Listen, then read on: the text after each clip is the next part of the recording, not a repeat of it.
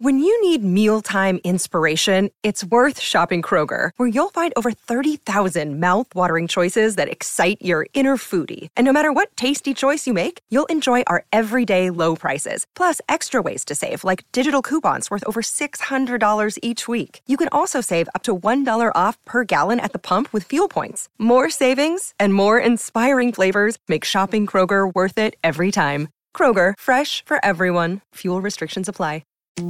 Getting you through your workday 1 hour at a time. This is Afternoons with Staffy on SENZ.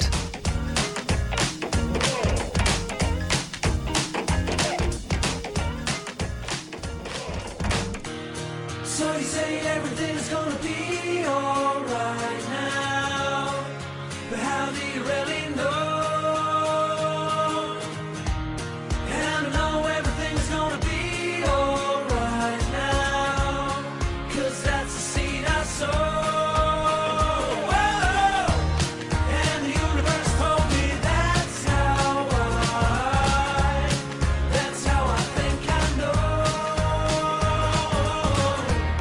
So you say everything's gonna be alright now, and that's how I know. I got a damn tour in distress on my left. Got a handle of finesse and no stress would be best. Yeah. Welcome in, folks. 4 minutes after 12 here on your Monday, August the 7th. Afternoons with Steph. You know, Steph, this week he's taken a week off to do various activities around the country. So Sammy filling in for the next 5 days. And the next 3 hours, I'm very much looking forward to, because we have a lot of sport from the weekend to cover off, a lot of discussion to get into. You can call anytime, 0800 150 811. You can text in on 8833. We have an All Blacks Rugby World Cup squad being named at 5 o'clock this evening, and that I imagine is going to take up a lot of the discussion this afternoon. However, keen to pick apart that performance against the Wallabies on the weekend. We also want to talk a little bit of Warriors today, well, NRL in general, but Warriors, just threw the call out to Smithy just before 12 o'clock. As optimistic as I am for this team and how well they're playing, I still don't think they can win a premiership in 2023. I don't think they're at that level yet. Sure, they've got room to improve. They may improve over the next 3 or 4 games, but just from what I saw from Penrith and the Broncos over the weekend, once again, it's a Broncos team without Adam Reynolds too. Those two teams are just ahead. I'm not going to say streaks ahead, but they're well ahead of the chasing pack. And already a text in here saying, if you can see the Warriors in the grand final, anyone can win on their day. I love the sentiment, but against Penrith, who are just so good, and the Eels fans were really optimistic last year and just got completely towed up. It's just such a different ball game, and the Panthers found that out in 2020 when they made their first grand final in Donkey's years playing the Storm. And you could see just in the first 20 minutes, and they were the best team of the year that year as well, Penrith. In the first 20 minutes, the occasion got to them, the emotion of it. They were trying too hard. Melbourne, who had been there so many times before, just sat back, let them come at them, and just went about their work. And I can just see whoever plays Penrith this year running into a similar sort of fate. But I still am optimistic, and I still think they can get to a point where they can challenge. But right now, as it stands, and after that game against the Titans, I still think the Warriors are a wee way off. You might want to have your say on that, 0800 150 811 or 8833. The Silver Ferns as well.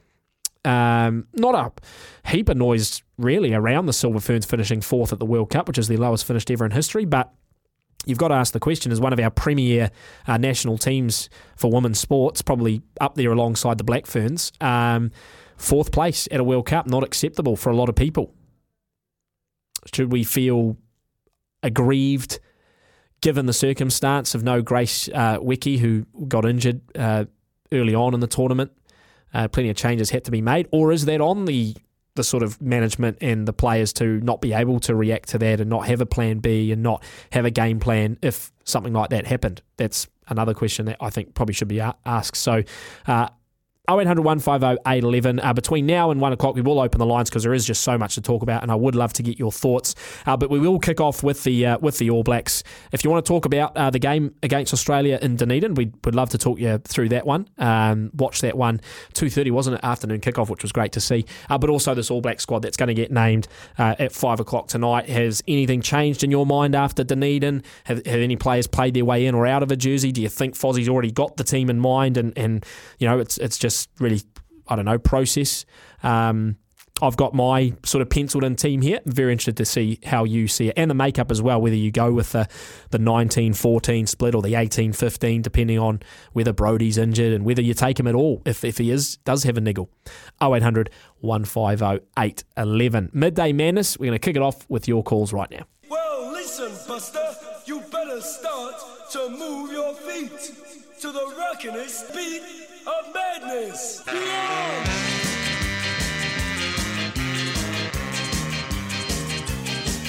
Okay, jump on the phone lines and give us a bell. We'll start down in Christchurch with Mikey, always the first man on the board. G'day, Mikey.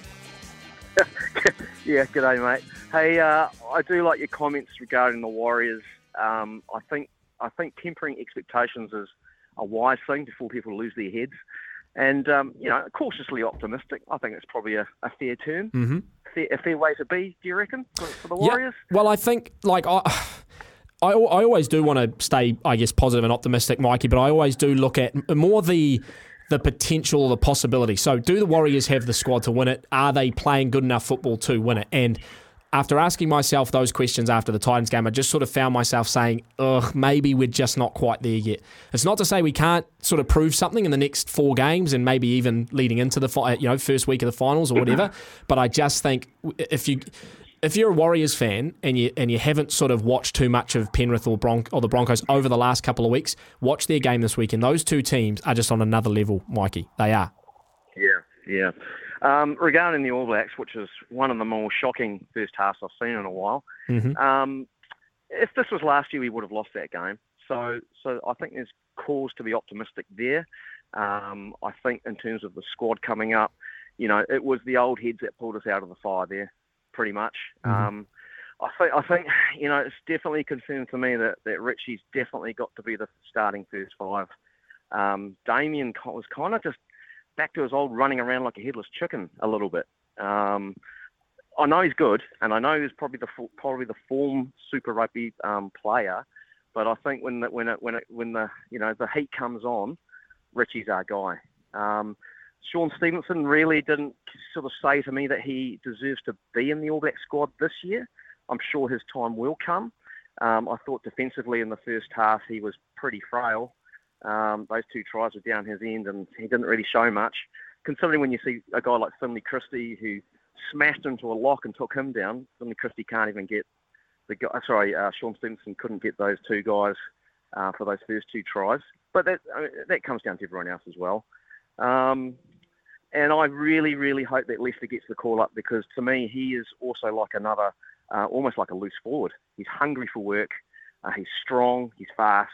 And like I say, he's almost like another loose forward as well. What do you think? Yeah, he had a great game as well on Saturday, Mikey. I think the point that I was making to Smithy just before 12 is I know, like Finlay Christie, to me, I'm a Chiefs man. I've always been a big Brad Weber fan. I feel like I still have him over Christie in terms of the pecking order, but I know the way Foster's thinking.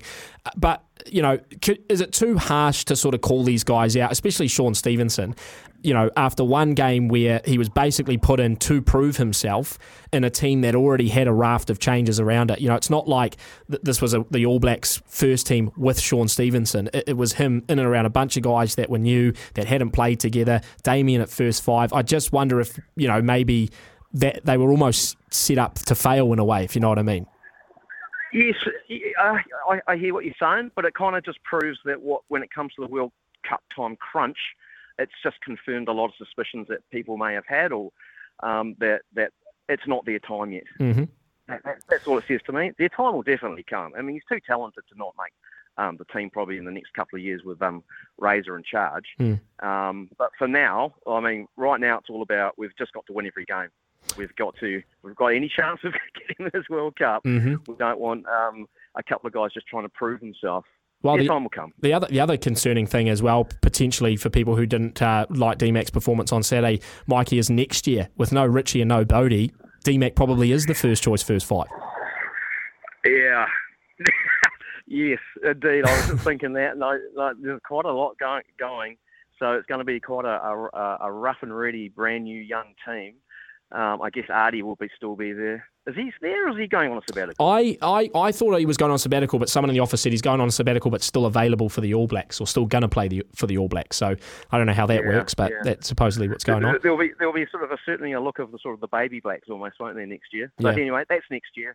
And, we'll focus on this one, Mikey. So who do you think's unlucky? You sort of mentioned Sean Stevenson. Who else do you think's unlucky not to make the side come 5 o'clock this evening? Well, I'm going to throw out. I'm just worried about for Leicester. That's my only concern, really. I'm just worried that they'll go with someone like Caleb Clark. Yeah, well, whereas I would be going, say, 19-14 sort of split, and I'd be using for my back line those who can play multi-positions, because the guys who are playing the wing, even though it's not their preferred position, are playing better than some of the wingers. Yep. So like Caleb. So obviously you got Shooter, Fainganuku, probably Caleb Clark. Nutter was in there as well, though he hasn't played this year. So it's sort of between those few for probably one spot, one or two spots. So that's what I would say. Very interesting, Mike. I appreciate your call as always, my friend. Okay. Love it, and we'll catch up again later in the week. Mark from Tauranga. G'day, Mark. Yeah, kia ora, mate. One thing that was hit me the last 2 NRL seasons is come the finals, basically the Panthers, they're playing 2 games less than everyone else in the tournament. Because what they do is obviously they rest. They're in a position to rest everyone. Well, let's say 10 guys last round of the season. Mm-hmm. They go in fresh, then they win 1 game, and basically they're almost in the final, aren't they? So that's the tactic they've used, and it'll be interesting to see if they're going to be in that position again this year. Yeah, well, and then just come the final against the Eels last year, that was very noticeable. The Eels, they had played against South Sydney, I think it was, coming into it, and that was their final the week before. Yeah, and that's sort of what I worry about a little bit with the Warriors, Mark, is obviously round 1 of the finals is probably going to be Brisbane away, so it's at Suncorp. And let's just say we do get up there, then we get the week off, then that semi-final is going to be an absolute barn burner. It could be, take your pick out of the Storm, the Rabbitohs, the Cowboys if they're inside the top 8, the Knights if they're still firing, and the amount of, and it's a lot, it's emotion, it's fitness, it's skill that will go into winning that game and making the grand final. You talk to the guys who are involved in both the 2002 and the 2011 grand final for the Warriors, and they all admit that by the time they got to the grand final, they were just spent. They'd used so much to get there.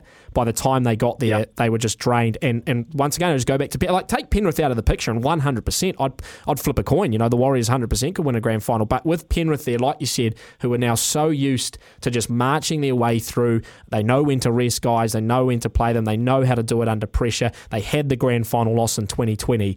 It's just so hard to see any team being able to match that in the grand final.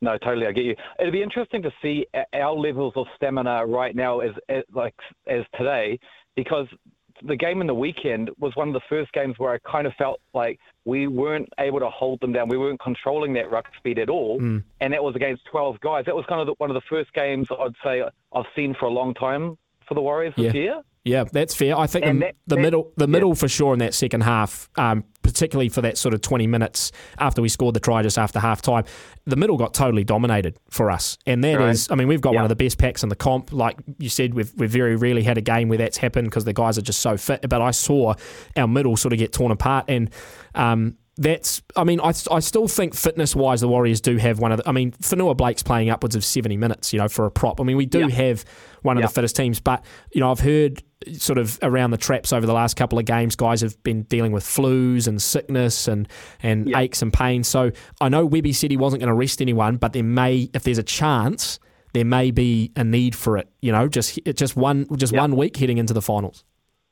Well, we've got Ali, we've got Afawa, Lussick, Kossi, all these guys kind of, they are, well, that's the thing. If we're in a position where we win the next 3 games, is it an option to rest them against the Dolphins? That's the blueprint that's been in front of us, right? Mm-hmm. And I guess that's the question that will have to be asked come that period. Obviously, we've got a few games to go before we get to that point, because we might not have that luxury. So it'd be interesting. But I'm a big fan of Kossi. I think he's come on leaps and bounds, and it's great to have him waiting in the wings. Yeah, a couple of guys coming back. Obviously, Tamari Martin's still a big question mark over him, but Jazz back, and Jazz probably still needs a week or two to get his feet back under him because he was a little bit slow off the pace on the weekend. But there are still guys to come back, so that you got to throw that in there as well. And I think Chance, he'll be off next week because of the HIA, so that sort of gives him a break. But yeah, it'd be interesting to see, Mark, as we head towards that Dolphins game. If we do get 3 wins, how's it going to look? Yeah. No, totally. Well, I'll be at the game in Hamilton, so I hope it's a full house. So hope everyone turns up early and gets to the New South Wales match as well. Yeah, absolutely, Mark. That'll be fantastic. Appreciate your call, my friend. The game in Hamilton is a sellout, and I saw a post on one of the sort of sporting Facebook pages that talked about not booing the Tigers when they run out and when they're kicking and everything because the Tigers are the only team that said yes to bringing a game to New Zealand, and good on them for what, repaying the Warriors for what they did during COVID. No other team has said yes to that. So a big shout out to the Tigers. I think they deserve a lot of respect on what is going to be a sellout game on Saturday down in Hamilton. One more quick call before the break. Dino from Dunedin. G'day, Dean. You guys, how you getting on? Good, my friend. How are you? Yeah, well, I'm looking forward to this All Black team at 5 o'clock, as I think a lot of people are. Like, for me, I just don't know on the Christie thing. Like, I honestly thought they picked him a couple of years back just to stop him going to Scotland or to force Scotland to tick a box, say the Pacific Islands at the World Cup this year would be a hell of a lot stronger, and that worked. And he's made every sort of poster winner. I just don't think he's what they really want. Like, I think Weber will jump ahead of him, and they'll possibly take Roygaard as like just a point of difference. It was Whakatava for a point of difference, but then he got injured. Roygaard sort of made every poster winner with TJ being injured, so I think they're rewarding super form. That just unfortunate the weekend that they made so many changes, so you couldn't really see certain individuals. Like for me, I really wanted to see Sean Stevenson play with the best backline. I think Leicester's the number 11 through and through. That's just lock him in. He was the form. He's the form wing in world rugby, if we're brutally honest with it. Without being arrogant, he actually is. Like, he's like another loose forward.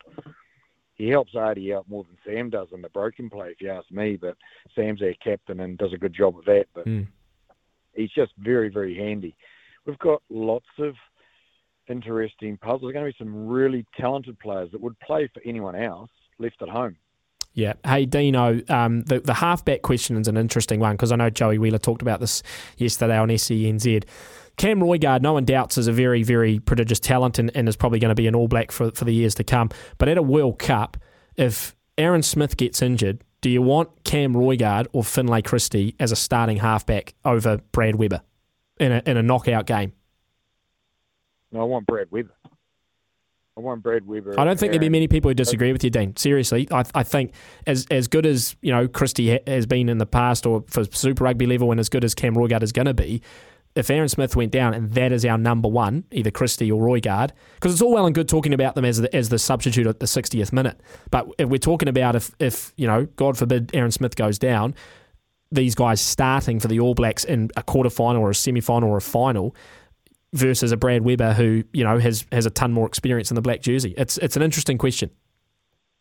Well, I think I'm hoping he was told. I think I'd put Billy Harmon in the same bracket, to be brutally honest. Like obviously down here at the Highlanders, he just gives you 80 minutes week after week after week, and I don't see too many other players with that same work rate in that particular position, and he actually gets turnovers. Like, as much as I love Sam Cane's shoulders, I can't remember the last time he got a turnover. So I'm not sure whether that's really the job description of a 7 now, or we get a number 11 to do it, because he gets a hell of a lot more. Mm-hmm. But I don't know. It's just the game changes so damn fast, and we have all these different rules. It is quite hard to keep up with, and I've been quite pleasantly surprised, actually, that our forwards haven't been penalised off the park through playing these ridiculous rules for Super Rugby when come World Cup time, we're not going to have them. But it hasn't really affected us. We've knuckled down really, really well. And I think a lot of that will come down to Ryan, Smith and Foster just getting them back on the right page. And I think Saturday really showed we've just got to pick 15, stick with it. Whether I agree or not, it's no one's business really. My team doesn't play. But rotate the reserves if you want to. So they come on into a really good side, and then you can actually judge them and be a little bit more critical. I think you've got to be fair about it. Like Stevenson, I think they gave him the benefit of the doubt by leaving him on there. I think they do want him. Caleb Clark can only play left wing. Well, Leicester's back, so it's not going to happen. If Leicester hurts himself and they think Caleb Clark is their next best left winger, he's on the plane tomorrow. Not like the girl Dunn in the netball. She should have been over there as soon as Wiki got hurt, but they didn't do that. So I think they'll do that, if you know what I mean. We've got the luxury to do that, but you've got Stevenson that can cover a few positions in the back line. Leicester covers from centre out. You can bloody near play loose forward. Take your points, Dean, and a great call as always, mate. Lots of texts coming in on 8833. Brad's actually sent in his team, and that's an interesting one from you, Brad. 19-14 split you've gone, as opposed to probably the 18-15, so I imagine you've dropped it back. I'll need to go and have a look through it, although I see you've got Stevenson and Nuttawa in your back, so that's interesting. Keep your calls coming, though. 0800 150 11. Love to chew the fat on this All Blacks squad, as well as that performance on Saturday. We're talking Warriors as well, the win over the Titans, and sort of how you view them now with 4 games to go, and are you like me and you feel like maybe the grand final's just a little bit too far away for winning it? Or are you still just as confident? Just a sort of blip against the Titans, because it wasn't a great performance. And we're also talking a little bit of Silver Ferns later on. So give us a call on that. 0800 150 11. We'll take a break, come back with your texts and calls after this.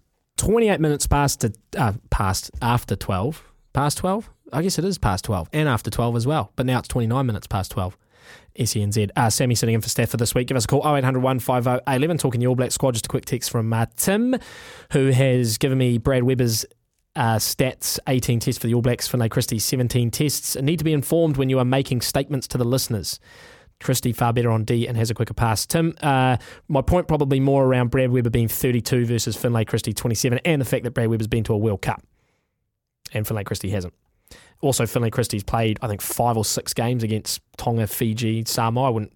I know they're test matches, but I just think in bigger moments, Webber's had more of the experience. So that's probably more the point I was getting to. Let's go to the phone lines. Scotty's called in from Wellington. G'day, Scott. Hey, Sammy, how are you? Good, my friend. How are you? I'm good, thank you. I'll touch base on the Warriors. I just wanted to obviously say it was a good effort once again from obviously the crowd up in Auckland for the football to hit over 43,000 this time for a game that no New Zealand team were playing. And I see that Wellington Regional Stadium for this is sold out again on Friday. Yeah, fantastic. I've been loving the football, Scotty. Even with the football ferns gone, I watched most of the games over the weekend. That USA game last night, brutal for them and their fans. But it's been fantastic, and the crowd's still large, which is a bonus too.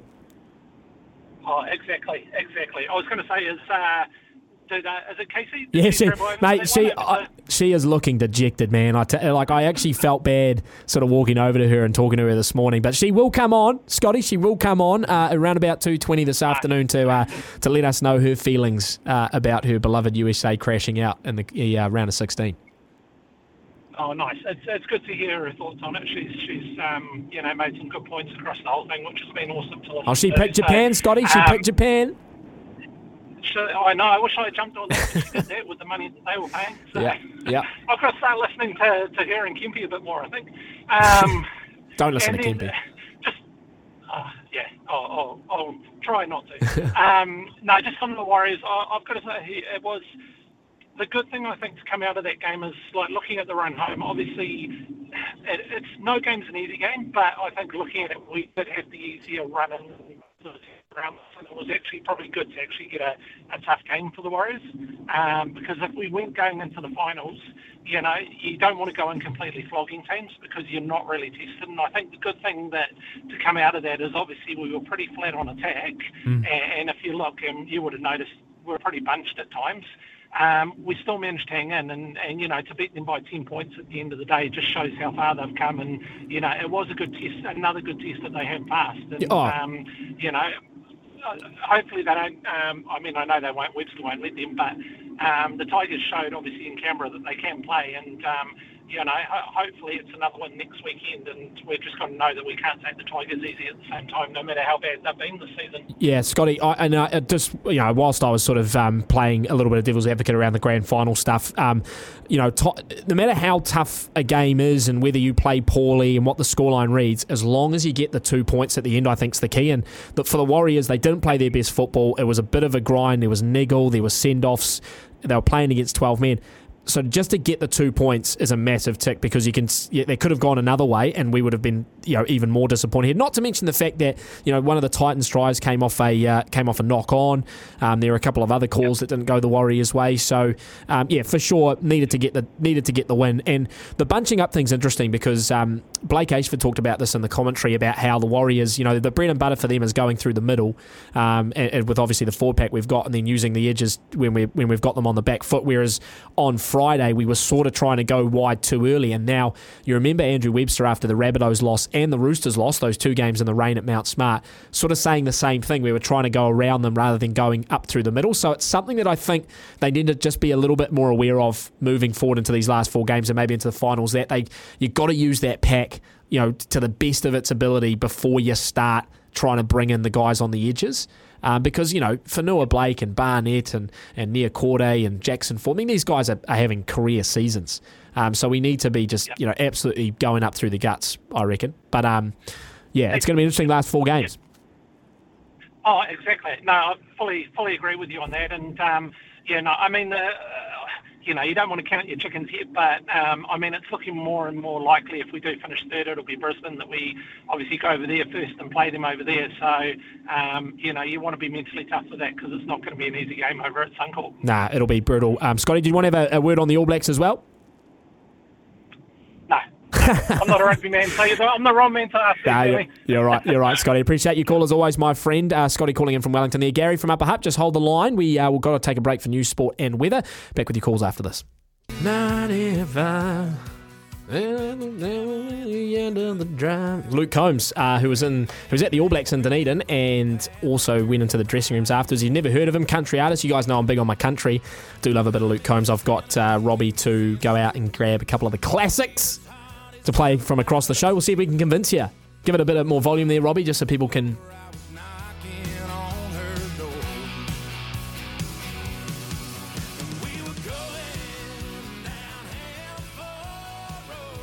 Yeah, he's a maestro of the country music scene, and I'm a big fan. He's playing in Auckland, I think might be this week. I tried to get tickets, impossible to get tickets, and if you do want them, they're about $3,000. Lots of text in on 8833 with people with their All Blacks team, which I will get stuck into very, very shortly. Shane Hewat, former All Black and Wales fullback, is going to join us after 1 o'clock, and particularly with the discussion around those backs, Fainganuku, Sean Stevenson, Narawa, Caleb Clark. I think he'll be great to get his views on that, as well as just the performance on Saturday. Didn't mention as well after 2, Louis Brown. He joins us, as he always does, on a Monday to talk rugby league and the Warriors, and going to get Captain K actually in here as well to talk some netball, because he's one of the most knowledgeable people I've ever talked to on the game of netball and the Silver Ferns, and he's got a lot of thoughts on their premature World Cup. Not exit, but they finished 4th in the bronze medal match, which I feel like deserves a little bit more criticism than maybe it's getting. That might just be me. Right, to the texts. Brad, I said I'd mention your one first. You've gone for the 19-14 split. De Groot, Lomax, Tuangafasi, Newell, Moody. Those are your props. That's sort of another question, is whether you take 5 or 6 props. I personally think obviously 4 are going to play on game day because you're going to replace the front row. So you're going to have 4 on game day. 5, just having 1 replacement isn't really enough for me. But then again, they have that sort of injury policy, don't they? If one person goes down, you can bring somebody else in. So maybe that's the thinking there. Anyway, Brad says De Groot, Lomax, Tuangafasi, Newell, Moody, Williams. Oh, so you do have 6 there. So that's from you, Brad. Taylor Coles, Takiaho in the for the hookers. That's good. Retallick, Whitelock, Barrett, Lord for the lock. So you've probably dropped the lock there. Maybe Tubavai misses out. Kane, Savia, Frizzell, Finau, Jacobson, Papali'i. Lots of loose forwards there. You think Jacobson's going to get the nod as well. Smith, Roigard, Weber. Those are your halfbacks. Moanga, Barrett, McKenzie, Ioane, Barrett, Leonard Brown, Jordan, Talia, Fainganuku, Stevenson, Narawa. Is that the team you think is going to get named, Brad, or the team you'd want to get named? I feel like it's the team you want to get named. But you've put in Stevenson and Narawa, which is interesting, into the backs. I'll keep trying to go through the All Blacks first, and then I'll get to the Warriors stuff. Chase says, hey Sam, Whainganuku and Stevenson far better defensively than Mark Talia and Caleb Clark have been all year. Yes, they didn't do much on attack in the first 40, but they had to absorb the Aussies throwing everything at them in the first half. My outside backs will be Lester Whainganuku, Sean Stevenson, Will Jordan, Bodie Barrett, Dallas McLeod. Spent a lot of time on the wing for the Crusaders this year, so can cover there as well. That's from Chase. Grant over in Melbourne says, kia ora, Sammy. D-Mac's game suffered through Christie's service. Put him on the bench with Weber, then anything can happen. And next year with Roygaard, nothing to worry about. Cheers, bro. That's from Grant Melbourne. That was sort of the point I was making. Grant was putting these guys in alongside other guys who are also playing for their spots, as opposed to putting D-Mac with Aaron Smith or Finlay Christie with Richie Mo'unga. Excuse me. So, yeah, I sort of do half agree. But the problem with D-Mac is that his greatest strength is also his greatest weakness, isn't it? That unpredictability can sort of go missing when he's put under a little bit of pressure or maybe thinking about it too much. So, yeah, I guess we won't know unless Richie Mo'unga goes down and Damian McKenzie gets the starting role for the World Cup. I'll get to some of the other texts very shortly. Gary from Upper Hutt's called in again, though. G'day, Gary. G'day, Sam. Yeah, I think we've got to pray that Damian McKenzie doesn't start that first 5 in any of those games, because I think on Saturday it just proved that he is not starting first 5. He was just all over the shop. I wonder too, Gary, if he's sort of fallen victim to what Beauden Barrett had early on in his career, where he just is such a good player off the bench as an impact player, you know, and that almost... because he's so good at that job, maybe that is better than him starting. Well, I think that's exactly where he is best. When he comes on with 15, 20 minutes to go and there's tired legs out there, and like as everybody says, he runs around like a headless chook, not knowing what he's going to do. And my God, with his speed, that's where he's dangerous. At the start, where you want a bit of structure and just play into a game plan, I just don't think it works with him. Yeah, that's fair. That's very fair, Gary. And the Chiefs as well play a real different style of rugby that allows Damien to be a bit more unpredictable. So I wonder if that at Super Rugby level it's inflated a little bit about, you know, what he's like when he's starting. So I do take your point. What do you think about the outside backs? You know, do you take Stevenson? Do you take Narawa? Do you take Caleb Clark? What's your sort of backs made up of? Myself, I'd be leaving Caleb Clark out and I'd take Stevenson in his place. Everyone else, I think, deserves Lester. He stays there.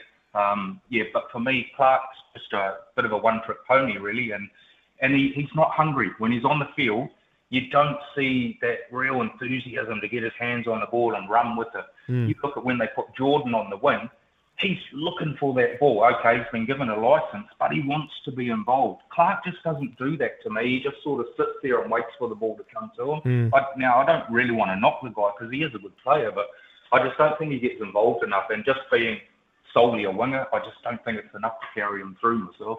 Yeah, interesting, Gary, and we'll know in 4.5 hours. So appreciate your call, my friend. We do have to move on quickly. Got another caller on the line here, Lyndon, 0800 150 811. If you want to give us a call, g'day, Lyndon. Hey, mate, how's it going? Very well. Yeah, just on the recent All Black game, I definitely thought McKenzie probably didn't do himself that many favours. He kind of went back to, I don't know, looking like a fullback playing at 10 and tend to definitely overkick it, which I must admit, I am a Christie fan, and it did make it hard on Christie. I mean, he was great defensively, but the ball hardly came back to him from the first 5. I know, it goes to him first, but he often didn't get that run. And like you say, I think paired up with Mo'unga, you would have definitely seen a different halfback, and possibly the other way around with McKenzie. And moving forward, I don't really see a spot to have McKenzie in 23, on the tough games, because you've kind of got Beauden Barrett, who will definitely start at fullback with Mo'unga. If Mo'unga went down, well, then Bodie would go to first 5, and then Jordan would go to fullback. So, it's an interesting one, Lyndon, for the World Cup strategy wise, because obviously that's the easiest one to see is someone going down and then people shift around. But maybe if a game is tight, but they feel like the opposition's fatiguing, it's a good chance to bring McKenzie on, probably for Mo'unga, and Bodie goes to 10. But you're right, if it's a game where they don't see the need to bring him on, he almost is a wasted spot on the bench. because... Yeah, I definitely think he'll probably play in some of the other games, but I think if it's a quarter semi, hopefully we get that far, I don't really think you'll probably find room for him in the 23. And then on the Clark thing, I'd like to see Clark go probably in Stevenson, maybe not Nadiwa. I think Clark can be a bit underutilised. I think the Blues underutilise him as well. He is that big crash and bash kind of winger. You just kind of get him involved a bit more, a bit like a league winger, you know what I mean? Quickly off the back of the rucks and kind of use that power a bit more direct. But sometimes, he probably doesn't go looking as much, but he is a different winger than, say, Talia or Jordan. He's a different kind of animal, you know what I mean? He's a bit more structured and so on, but I think they probably just need to give him a bit more short in, like a Savia, like Roland, just get him punching that line, or cutting in the centre sometimes as well, to try and get through those close defences that you get from the north, Yeah, no, that's a good point. Lyndon as well just offers a little bit something different because, you wouldn't want just 4 or 5 guys that all just played the same way. Maybe, that point of difference in a particular game might be exactly what we need. That's a good point you make. What about the forwards, mate? Is there anyone who you think's going to be a little bit unlucky to miss out? I heard earlier calls. I can't see them not taking Papali'i. I think he has to be for a specialist number 7. I think Kane's been playing well. I've never been the biggest fan, to be honest, of Kane, but I must admit these last kind of year and a bit, he probably has definitely been our best number 7. But I think just that injury-prone thing, I think you need to have Papali'i in the 23 on most big games, and that way you have got the specialist there, because let's face it, Artie's also a 7, but you start moving them all around again, and then you just start getting that kind of, that miss thing in there, and I definitely think, Vi has to be there.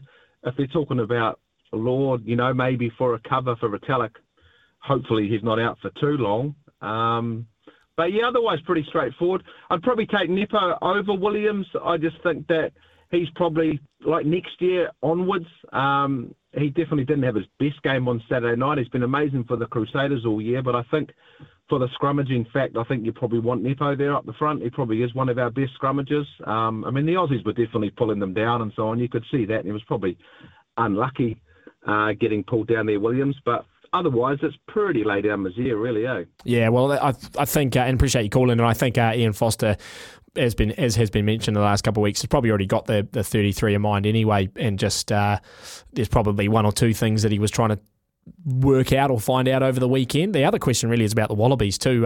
After seeing that is essentially still there, well, one of their, as close to full strength, I guess you'd say, against our B team, what shot do you give them at all of maybe making the semis at the most, if they're lucky? They're going to be there or thereabouts. And who knows about the North teams? We get this every time there's a World Cup saying, possibly Wales. I think the biggest pressure will be on France. If you go with what everyone's saying, they're going to be the team to beat. But they've never, they have probably been the biggest chokers. They've got close a couple of times, and it is at home, which we know what the home pressure's like. You've got to string up 3 or 4 games in a row to hold the cup. I think it's quite a good position we go, and I think we're looking good at the right times. I think we've got a great team. So I think maybe it's off us a little bit, and hopefully we'll sneak there and go all the way. I think we're good enough too, for sure. Yeah, absolutely, Lyndon. I appreciate your call, my friend. We do have to take a short break. Lots of text to get through as well on 8833. We'll be back in a moment. 7 minutes away from 1. After 1 o'clock, Shane Hewat, the former All Blacks in Wales fullback, is going to join us, talk about this All Blacks squad and the game on Saturday in Dunedin. There's so many texts coming through on 8833. I'm going to try to get through as many as I can between 1 and 2.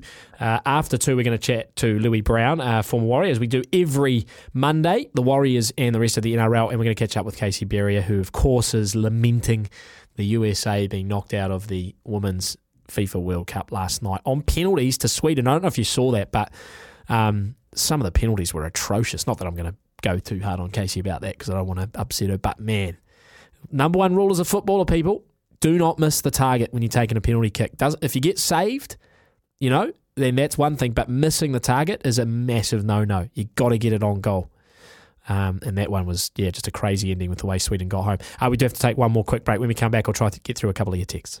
Okay, here's the plan, team. We're going to take news, sport and weather very shortly. After 1 o'clock, we're going to catch up with Shane Hewat, former All Blacks and Wales fullback, and talk through these selections ahead of the squad tonight. And then I will get through all your texts, okay? I promise I will get through your texts between 1 and 1:30.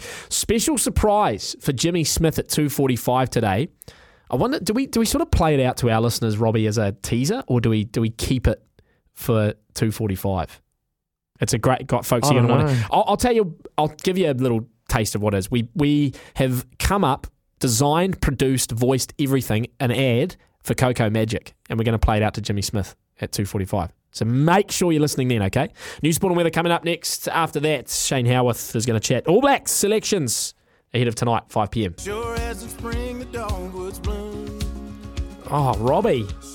Great tune from Luke Combs there. And if you don't know who Luke Combs is, he was sitting in the stands for the All Blacks game and in the sheds afterwards. He's a massive country music artist. I think he's like the number one in the world at the moment. So apparently it's a big deal if you're a big fan of country music.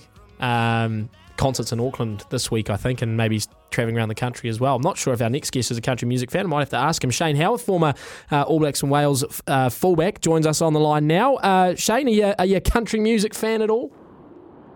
My youngest, Devlin, got me into it. He works with a lot of softballers who go to America quite often.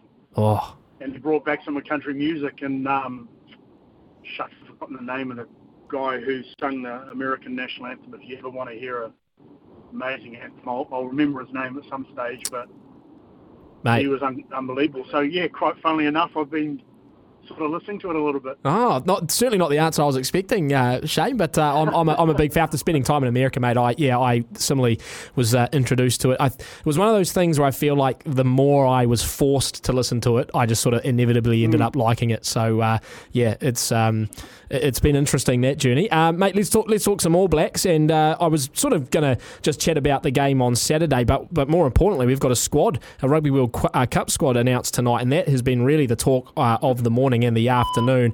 Firstly, Shane, I just want to ask, how much do you think Saturday will influence Ian Foster and the selection's decisions at all? That's a really, really good question, because I felt sorry for a couple of guys. Well, not so much Simon Penny-Finau, because he was outstanding, but Sean Stevenson probably had that match to, kind of prove and cement. And unfortunately, I thought, not by his own fault, I just thought the Australians were just incredible for that first 35 minutes. And it kind of softened any sort of chance that probably Sean had for us to see Sean Stevenson on attack, because I think he's been the best back three player in the entire Super Rugby this year. So I felt a little bit from, that there wasn't that opportunity for him to put his hand forward. And I think what the weekend showed us was solidified what the top 15 will be. And then it'll be interesting, because I know everyone sort of not laid into Damian McKenzie, but sort of didn't rate him very much. But no 9 or 10 would have been any good in that first, as I said, 35 minutes. And I think as Kiwis, sometimes we get a little lost in our own thing without praising how good the opposition were. And I thought Australia in that first 35 minutes were outstanding. I mean, their ruck work, their clear-outs, their carries, their physicality. That Nwanga Tanawasi, I hope I get his name right, on the wing is frightening. And, when you had Karevi and Pattaya inside him, giving him space, I just thought they were very, very good. And I think we have to look at that as All Black fans, of not that the All Blacks were poor, it was that Aussie were very good. And the turnaround in the second half, I thought, came when the likes of Sam Whitelock and Richie Mwanga came on. So I know that's a long-winded answer. But yeah, I felt sorry for the guys who were really needing to put their hand up, because I don't think they got a chance. I was saying the same thing at the top, Shane. I totally agree with that, and I feel like not only were they sort of put into this sort of one-off game to try and prove themselves, they're also doing it alongside a whole bunch of other guys who were also in the same position. It wasn't like Shooter was coming into the out-and-out first-choice All Blacks backline. He was sort of alongside guys that were playing for their spot too, which, like you, I feel a little bit sorry for them. Will Jordan at fullback, which is what everyone wanted to see. Did he do enough for you to convince everyone that he should be the fullback at the World Cup, or do you think he's better suited on the wing? Glimmers of what Will Jordan can do at fullback. However, I think if you're going to lock in a fullback, it'll be Bowden. for that experience. I would be very surprised if we see Bowden back at 10. I may be proven wrong. And therefore, I think Damian McKenzie will go because I don't want to call them lesser games, but in games that we're expected to win, you don't want Richie playing every single pool game. So I think that's, Will Jordan goes without a shadow of a doubt. Fantastic player, and I think fullback's his spot. But again, he was kind of in the area that Sean Stevenson was, in that he didn't really get we didn't get really a lot of ball to be able to get ourselves into a test. And I know, being fortunate enough and lucky enough to play Test rugby, it's not an easy environment if you're on the back foot from the first minute. It can be pretty tough, and when you're trying to make a statement, as probably Sean and Will were in that position, they just, again, didn't get the opportunity, I don't think. But Will Jordan is locked in the back three. I would say at winger with Bowden at fullback if you're going with your top 15. And probably Talia on the other wing. So, it's a potent back three because Whanganuku was outstanding on Saturday. I really thought he was. So he certainly put his case forward. But I think if it was me picking the back three, it would be Talia, Jordan and Barrett. I'll get you to go through some of the other outside backs in a second, Shane. Just Craig's texter on 8833. Always trust the SENZ listeners to come up with the info we're after. Chris Stapleton, was he the country singer you were thinking about? That's it. That's the boy. Yeah. I do. He's fantastic. Listen to it. Okay, yeah. I think I actually saw that, and then I went and listened to a whole bunch of his songs, put them on my playlist afterwards. But he's got a fantastic voice, Chris Stapleton. Real sort incredible. of, true country artist. All right, back to some rugby. So the backs, and depending, I guess, on whether you're going for the 19-14 or the 18-15 split at 5 o'clock this evening, you got Stevenson, Caleb Clark, Whanganuku and Narawa, and 4 doesn't really go into 1 or 2, Shane. So who do you think misses out?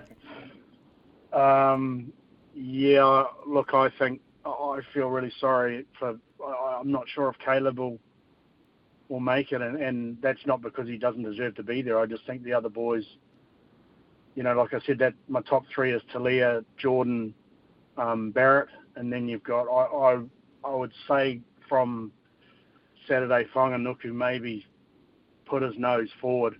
But I'm glad I'm not doing it. I'm glad I'm not picking it. Because Narawa was fantastic in his test appearance. Caleb Clark, probably not his most dominant season, but you know what he can bring. So, anyone he takes, but look, I'm just going to sit on the fence and say I know who my 3 are. Good luck, Fozzie, with your other 2. The halfbacks is the other sort of, I wouldn't say contentious, but it's the discussion point of the day. And take your point about Finlay Christie sort of been thrown into the cauldron. But do you see any chance of Ian Foster sort of flipping the script as we see it and putting in Brad Weber over Finlay Christie, or do you think it's Aaron Smith, Finlay Christie and Cam Roigard? I think that he has to take Roigard, just a point of difference. And Aaron Smith showed how good he was. And again, it's unfortunate for Finlay. He was behind a pack that was getting a bit smothered in the first 30, 35 minutes. And I think that might bring Brad Weber into contention. It's because if you're going to play Damien, Finlay and Damien didn't look good together on Saturday again. I'd say that was partly because the Aussies were very good. But Brad Weber brings a little bit more experience and a little bit more of a similar Aaron Smith. He's just a dogged player. So I think it's Roigard and Smith, and then if it was me, I'd go Weber. The loose forwards, this is another one that people have been texting in about. A lot of people have Artie, Sam Cane, Frizzell, Papali'i and Samapeni Finau, who was fantastic on Saturday. But then the question probably is there who covers 8, Shane? And Dalton Papali'i is sort of an out-and-out 7. So is that the right makeup of the loosies, you think? I like Luke Jacobson. Again, just coming back, Luke Jacobson was... I do like him, and I think he would be more comfortable at 8 rather than a makeshift 8, because again, Artie Sevilla is just a phenomenal player, and you don't want to run him in every game in a pool plays in the World Cup. So I think you have to take then another specialist 8, and mine would be Luke Jacobson. Yeah, and I guess there is going to be a big question mark over Brodie Retallick and his fitness, so I imagine they'll name him anyway this evening. But then, if he's not in, then maybe you do have space to throw in a Josh Lord or a Jacobson, whoever that might be.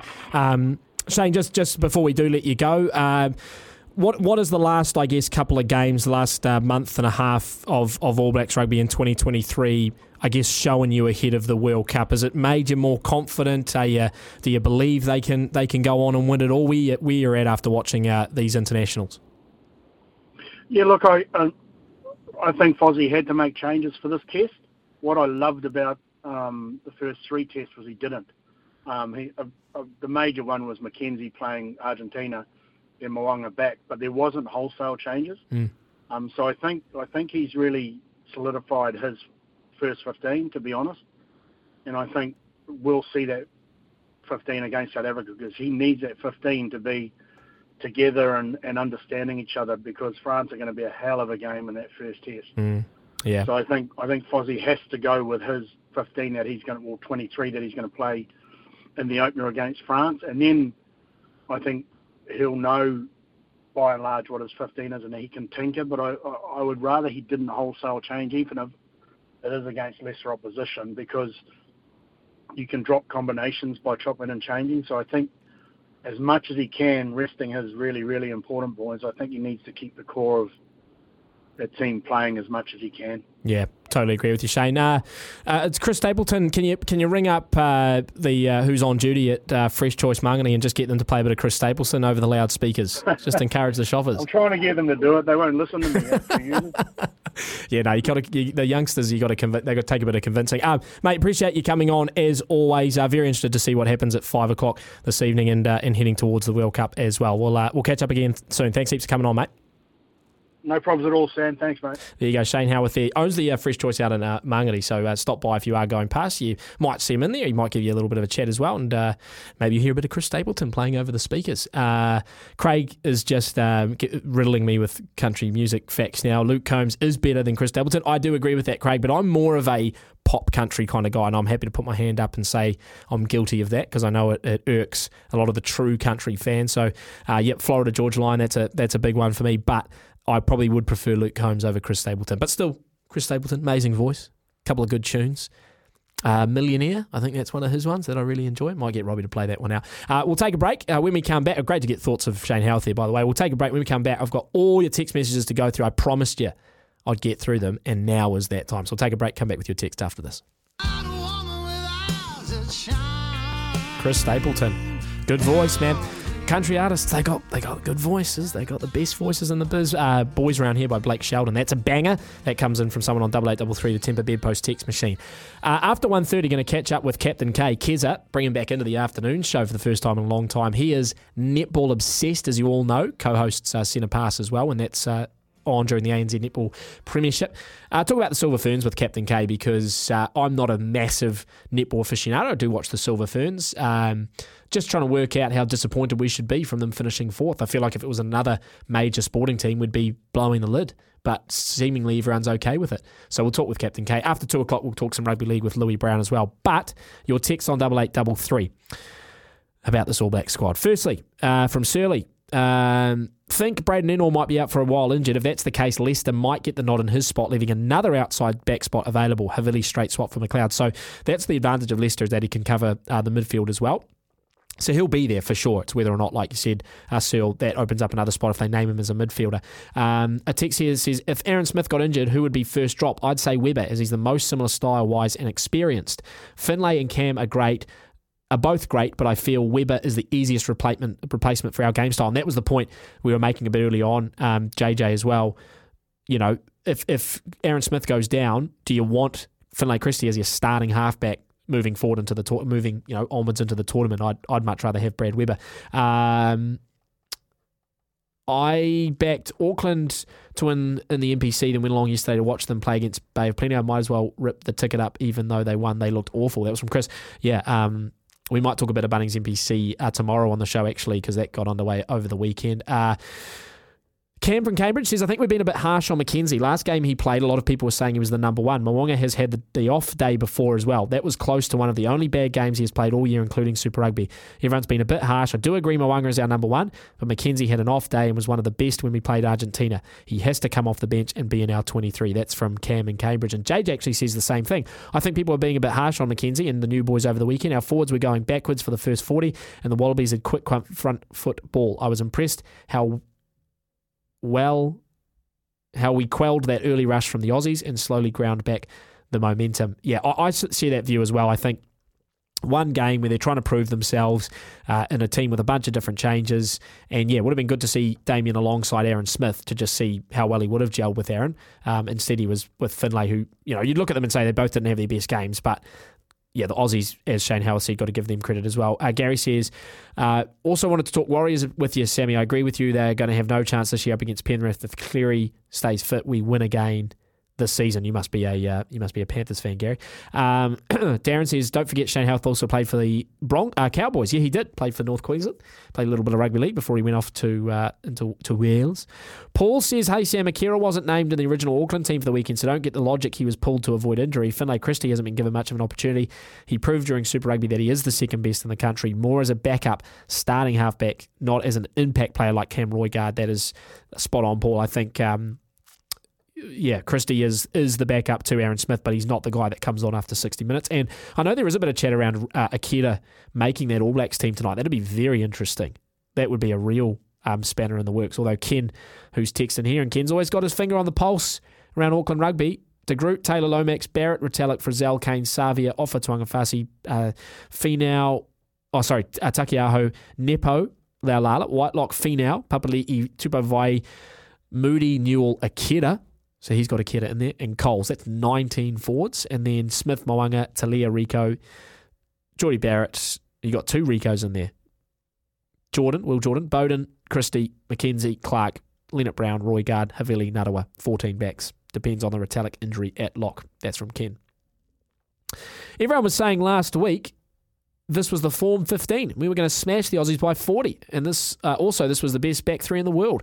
I don't think I saw anything that will change the coach's mind on the back three. Bodie, Talia, and Jordan, unless that and Stevenson are good, but they don't chase kicks like Jordan and Talia. That's from Chris. Grant in Melbourne, I already went through that one. And the rest are based around the rugby league, which I might get to a little bit later on. I know Robbie, who always feels like he's under a lot of pressure when he has to do this, and now he's got me sitting here judging him, which he might have had a couple of times before, is dying to tell us what's making news around the world. Robbie, are you keen to give that a crack? Yeah. Were you just eating something? Did I catch you at the wrong time, mate? You did. We can do it later. We can do it later if you want. No, we can do it now if you want. Do you want to do it now? What were you eating, by the way? Chocolate bar, actually. That wasn't very nutritious of me. Where did you get that from? Got it from Countdown yesterday. Oh, okay, cool. Yeah. I just didn't know if they were handing out chocolate bars in the office, but that's all right. Should we find out what's making news? Let's do it. Ladies and gentlemen, I've just been handed an urgent and horrifying news story, and I need all of you to stop what you're doing and listen. What's making news around the world? Right, as you said, pressure's on.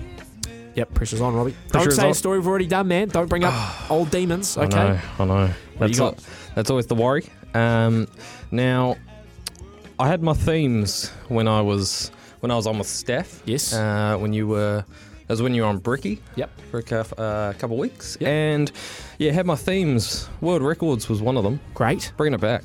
Oh, yeah. And I found one.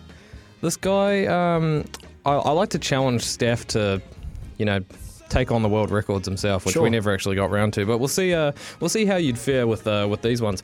A martial artist from India recaptured a Guinness World Record from his longtime rival by smashing 273 walnuts with his forehead in 1 minute. Now, I've seen the video of these guys doing this. Well, I mean, this is use of the radio medium. Oh, sure, go ahead. This is him doing it. Yep.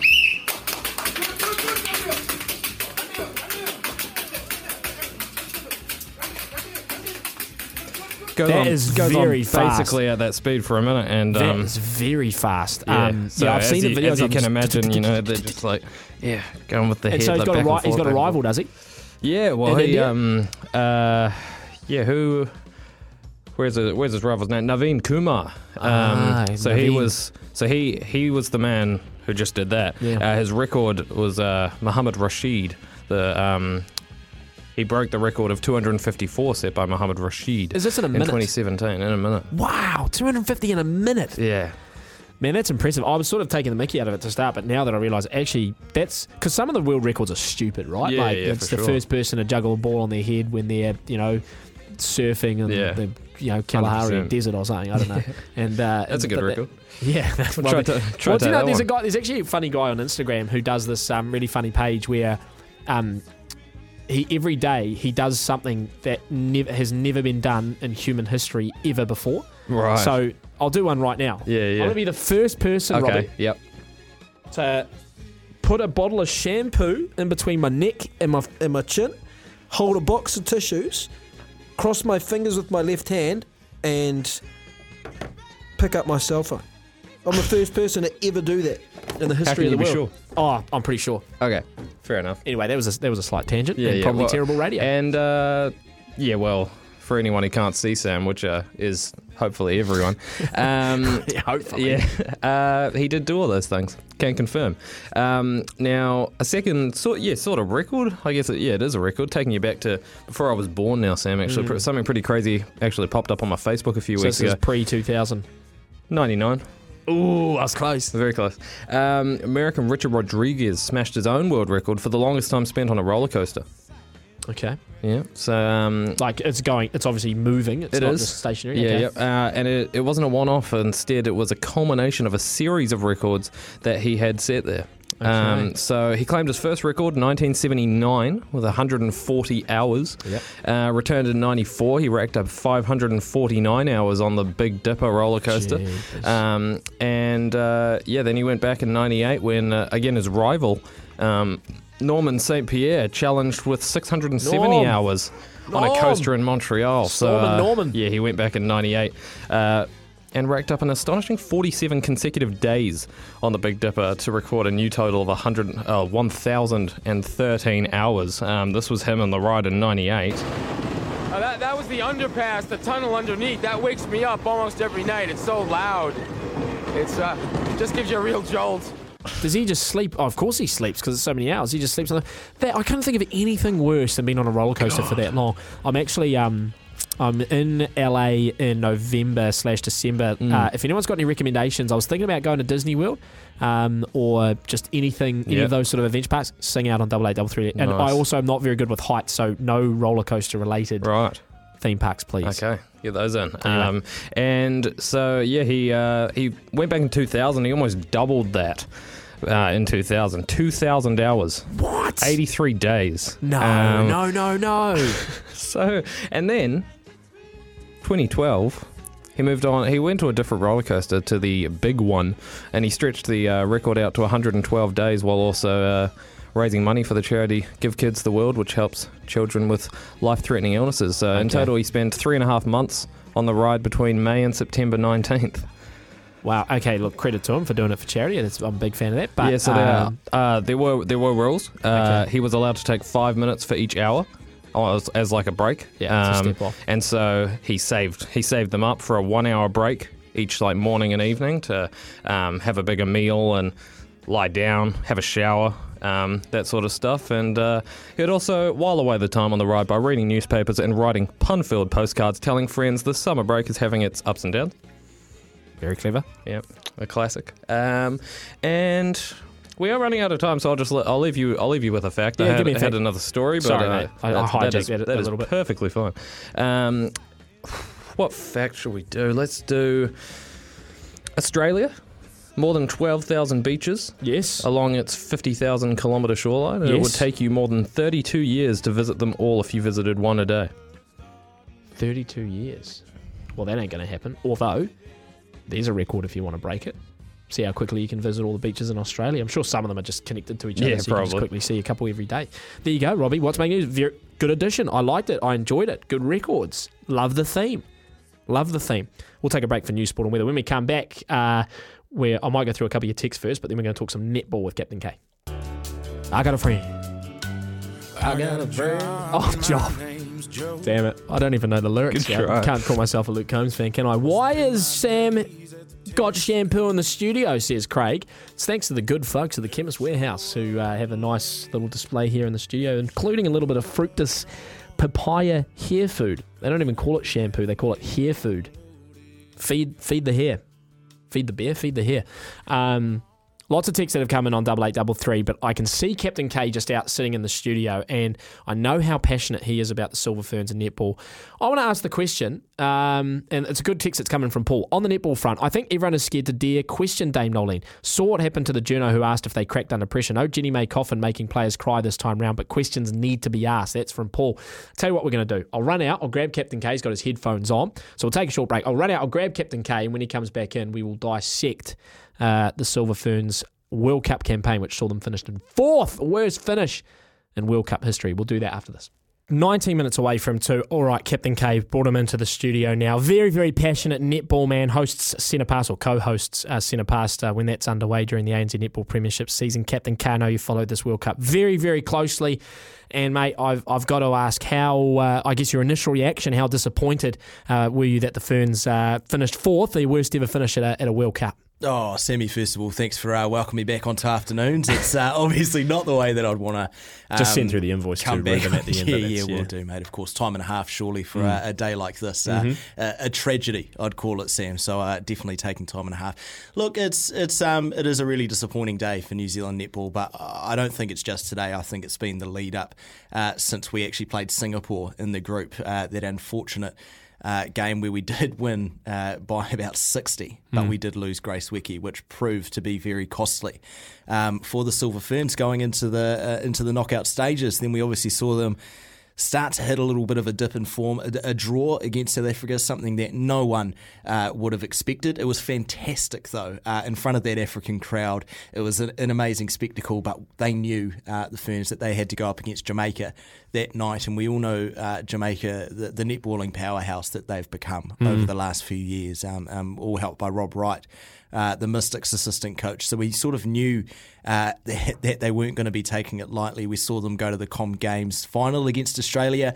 I was expecting them to get to the World Cup final this year, but the way that it worked out, England and New Zealand played each other in the semis, and we had a Com Games final rematch.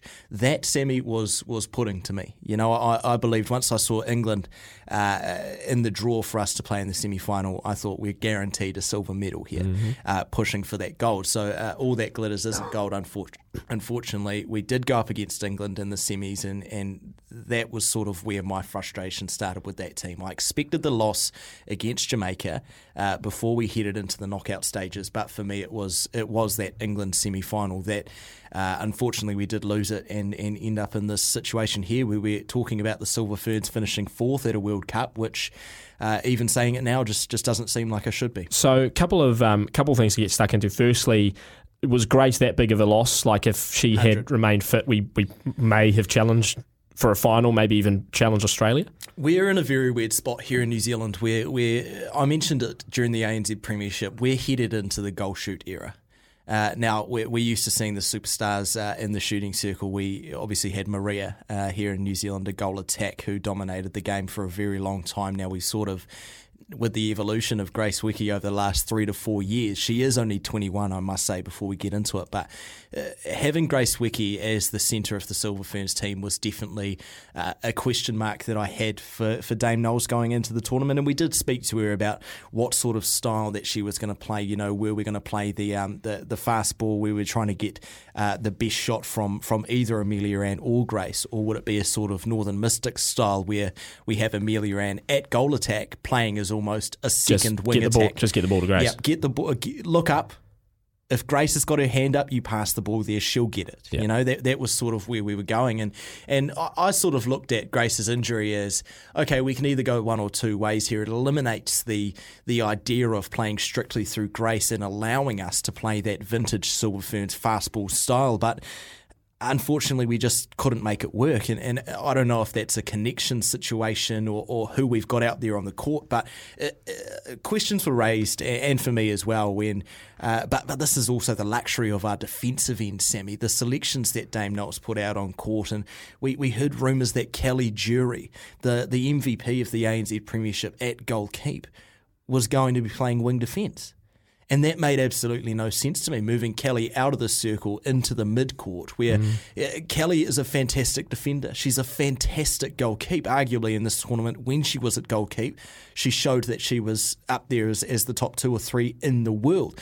But it sort of never felt like we had the right connections out there on court, and it just sort of took Knowles and the Ferns a little bit longer to adjust with the play style going through Grace getting out of the way, and that allowed Maya Wilson to come into the team and Tiana Maturo to come off the reserves. We saw a lot of Tiana Maturo, a fantastic shooter-to-shooter passer, but still just didn't have that sort of Maria confidence just to turn and shoot from anywhere like the English did, and that's where the English won it for me. Two more quick questions. The first one is, given the circumstance, so given Grace's injury, given that Jamaica's gotten better and it seems like even England's a little bit more competitive and obviously Australia are number 1, given all the circumstance, should Kiwis be upset at 4th place? Should we be demanding, more and should we be upset by the result? I think we should be disappointed. I think we should be showing the same amount of pride that we do in the Silver Ferns, as we do in the All Blacks, into the Silver Ferns. I think there are a lot of positives that we can take away from this tournament. Kate Heffernan won mid-quarter of the tournament for the second time. She won it in the Quad Series last year. She's 21 or 22, I believe. A lot of these players have so many more World Cups left in them. And I think, do you remember what happened in the 2018 Com Games where we crashed out, we didn't medal for the first time, and that was the same sort of level of distraction. We brought in Dame Noli and Taurua. She turned it around in 2019. We won the World Cup. I think this group that Dame Knowles is collected for this World Cup isn't going to be around for much longer. I can genuinely see Amelia Ann stepping down as captain of Silver Ferns. I don't know if she'll return. I can potentially see Jane Watson playing her last game in the black dress, and Gina Crampton. That's the big one for me. Gina Crampton, we knew that she's going to be on sabbatical after this World Cup. But I think it's going to be a little bit more than that. I do believe she will return to the ANZ Premiership in some capacity, but I think she's done in the black dress. So that allows us to welcome in these new young players. And we did question, it was 380 caps that we lost since the 2019 World Cup. We have to remember that. That is a hell of a lot of caps. We lost our captain, we lost all of our experience in the mid-court, and the mid-court was an issue for me at this World Cup, but we've got to look at it from an experience point of view, because we got dealt a very bad hand of cards, is what I'd say. We got a few calls that didn't go our way. We had a few intercepts that we shouldn't have thrown, and we could have been sitting here this morning, Sammy, if one or two refereeing decisions or one or two passes didn't go astray, we would be sitting here supporting the Silver Ferns with a gold medal around our neck. So in summary to that question, yes, be disappointed, but don't turn it into something that it doesn't have to be, because we could have been there. We could have been there with the gold medal. It was just one or two small things, Grace being out, a held ball that didn't go our way, a pass going astray. We could have been sitting here with a silver or gold around our neck. So the other big question, obviously, is what happens to Dame Nolene? Will she? Obviously, she's going to take some time off now to reassess where she's at. Do you think she retires? She steps away, and if she does, who's next in line? Do you think? So we've got the Constellation Cup and the Tiny Jamison series coming up later on this year. So Dame Knowles will be with the Silver Ferns for both of those. But for me, I guess it doesn't matter how she does in this Constellation Cup or this quad series for me. If she has another 4 years in her, she will stay on. I'll tell you this, Dame Nolene Taurua will never be fired as the Silver Ferns coach. She does not deserve to be fired. So before we get that into our heads that we need to rid of Dame Knowles, remember all she's done for us. Remember how she's turned around.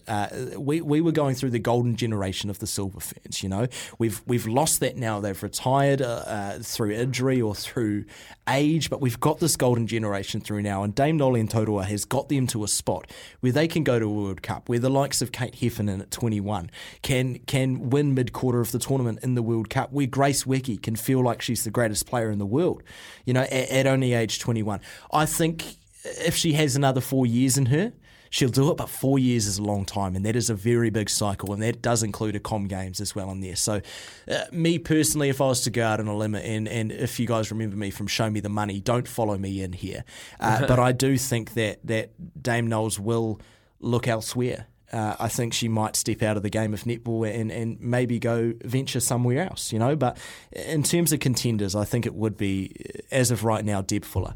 To take over as the Silver Ferns coach, maybe just as in a stand-in role, but Deb's proved herself as the Silver Ferns assistant for many years now. I would love to see Sammy, and Bugger Staff's not here because he'd agree with me, Yvette McCausland-Jury, the Pulse legend, but she's gone off and she's starting a kura with her husband, so they're going to be starting up a new school, but there's plenty of coaches around the country. Mary-Ann Delaney-Hoshek is another one. I know that, especially on afternoons, we've had a few texts questioning what Mitz has been able to do, but still a very highly rated coach of New Zealand A for the longest time. Kitty Wills from the Stars is another one that sort of caught my eye. She's who I'd compare to the most similar to Dame Knowles in terms of personality right now in the ANZ Premiership. But I wouldn't be worried at all, Sam, for the future of New Zealand netball if that's what's going on. I mean, putting it back into retrospect for the All Black side of things, when we went out in 2019 in that semi-final, that was the end of everything. We were losing quite a few players in there. We weren't quite sure where the All Blacks were going to go, but look, they've bounced back now. You know what I mean? But it's in terms of the Silver Ferns, we have the depth, we have the youth, we have the exuberance out there to come out and play a fantastic style of netball. And Grace Wicke, once again, is 21 years of age. She has 3 to 4 World Cups left in her. So let's not jump the gun and completely write this off. The Ferns went into this with the complete wrong deal of hands. Losing all the caps, losing Grace Wicke, and just getting suffocated to these teams that have risen above us over the last few years, and that's true. The powerhouse of Jamaica. England's shooting circle, and of course the Diamonds. They're always going to be there as the top 4 teams, and it's just who's going to be sitting top, who's going to be sitting bottom. But those top 4 teams can compete with each other on any given day. So just keep your eyes peeled for the Constellation Cup and the Tiny Jamison Series, because there's going to be a big bounce back. Nice. Captain K, staying positive, which I love to hear. You might want to offer up your thoughts on that. You can text her on 8833, or you can give us a call, 0800 150 811, if you looking at you, Graham, agree or disagree with Captain K on the World Cup campaign. We'd love to hear from you. We'll take a short break, come back with your calls and texts after this. 2 minutes away from 2 o'clock. After 2 o'clock, we were going to catch up with Louis Brown, but he just rung us to let us know he's dealing with a bit of a family emergency. So we will talk some league. I've got plenty of texts here to get through, and we'll just chew the fat on the Warriors and the rest of the NRL over the weekend. But a couple of texts that have come in here on 8833, the Timber Bedpost text machine, after Captain K's passionate, rant, musings on the Silver Ferns campaign at the World Cup. Leanne in Palmerston North says the netball result was very bad. Players playing out of position didn't help. Losing Grace didn't help, but they had no plan B. That was the disappointing part. And that's what I was trying to get to, Leanne. I understand when teams in any sport lose a star player or, the injury sort of hampers them in some regard, but it just baffles me that we had such a reliance on one player, and when that player got injured, it was almost like we had no plan B. As much as Dame Nolan and others have sort of said we did, well, maybe we didn't. And Captain K sort of saying, she's untouchable. She'll get re-signed. She'll never get the sack from Netball New Zealand. I don't find that a little bit concerning as well, because I feel like sometimes, as good as coaches are, sometimes you do need to change. I mean, look at Ricky Stewart at the Raiders. He's been there for so long without anything, and they stick with him. Arsene Wenger at Arsenal. At times, you just need a bit of a refresh to keep things, moving forward. Arsenal had that with Mikel Arteta, and they nearly won the Premier League last year. Dean from New Plymouth says, Kez, you're in fantasy land. Ferns lost 3 games and drew against South Africa. They didn't have it. Coach drove them into the ground. And another one says, stop making excuses for the Ferns. A bad call there. Held ball there. Come on, they were not good enough. So you're all equally as passionate. We'll take a short break for news, sport and weather at the top of the hour. When we come back, I'll go through your text. We'll talk some rugby league. Talk a little bit about the FIFA Women's World Cup as well. Jimmy Smith, don't forget, 2:45. We've got a very, very special surprise for Jimmy Smith that you'll want to listen to.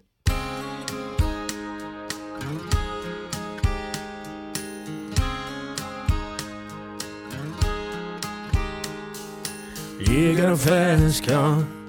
I got a ticket to anywhere. Sam Hewat or Luke Combs? I'll let you decide.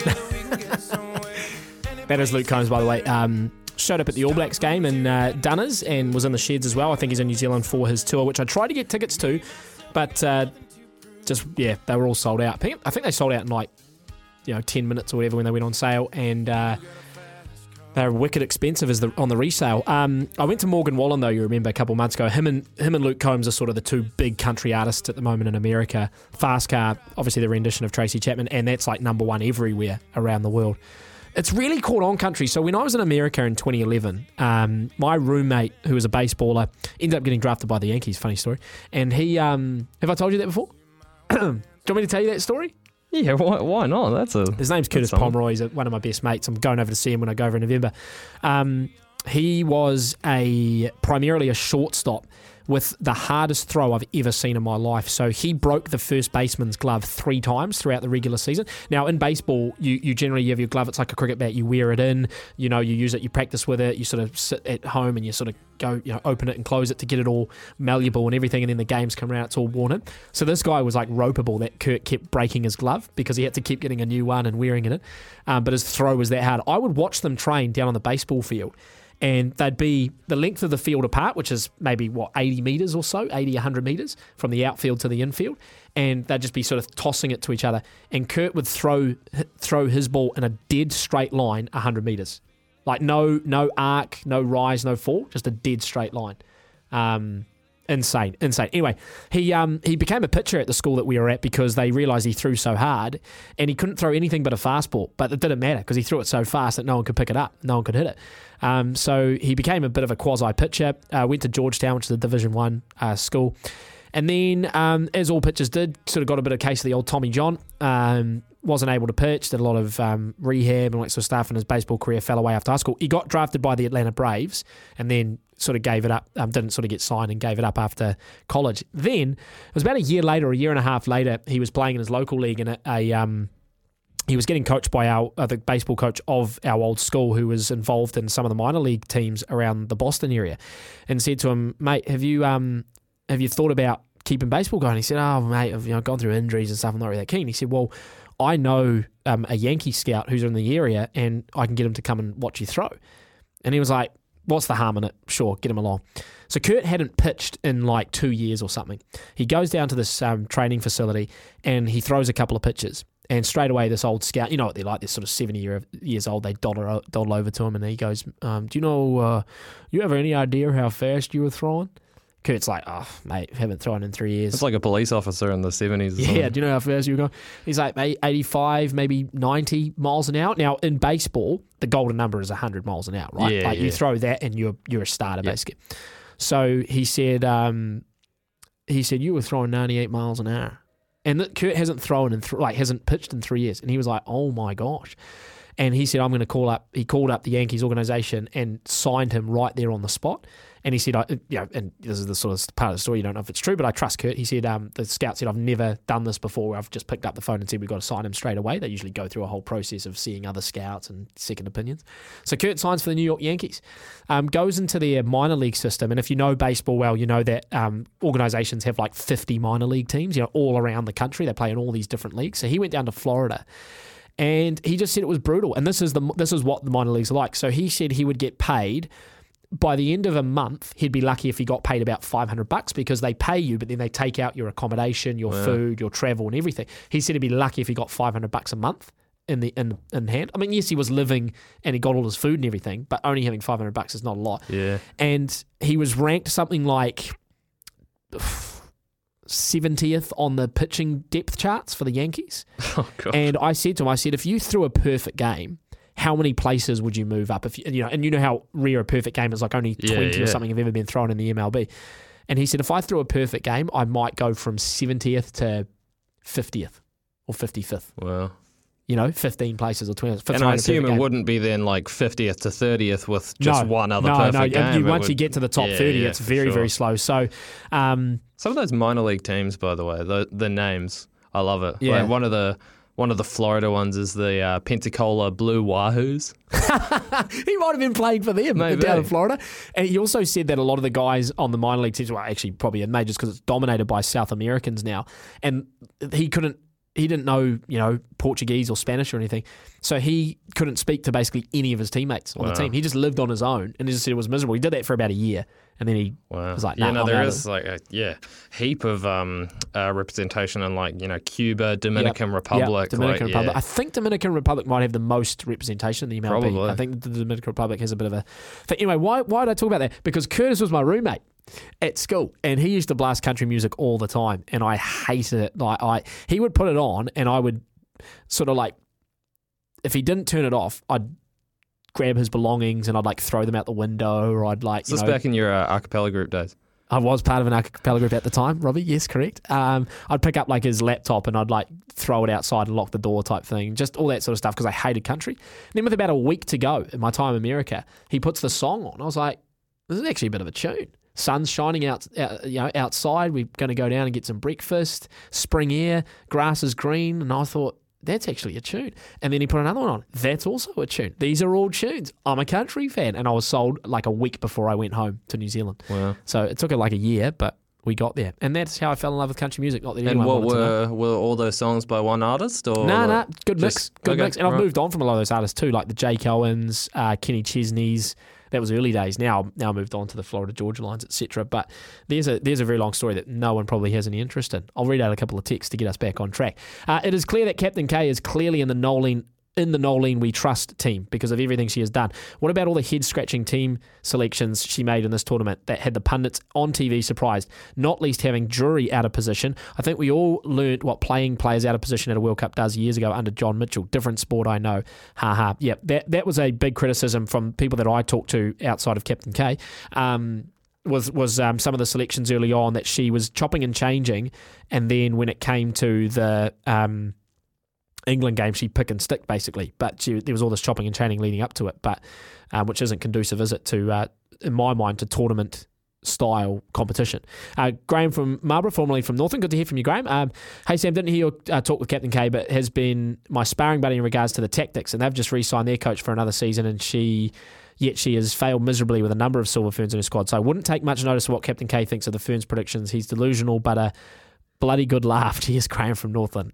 Formerly of, from Marlborough, formerly of Northland. Thanks, Graham, for your text there. Let's get to a couple of the league texts because we were going to talk to Louis Brown on the Warriors in the NRL over the weekend. Unfortunately, he's had to pull out. So we'll have a little bit of a chat about it if you want. You can ring 0800 150 811 if you want to talk about the Warriors win over the Titans and the rest of the NRL over the weekend. The claim that I made at the top of the show, I don't think 2023 is the year the Warriors win the premiership, and I know that's hard to hear, and I'm a massive fan, and I'm an optimist, and I'm loving the way the team's playing, etc. But I just look at Penrith and Broncos and watching them over the weekend. The Broncos without Adam Reynolds, the Penrith against the Storm, both of them just a class above.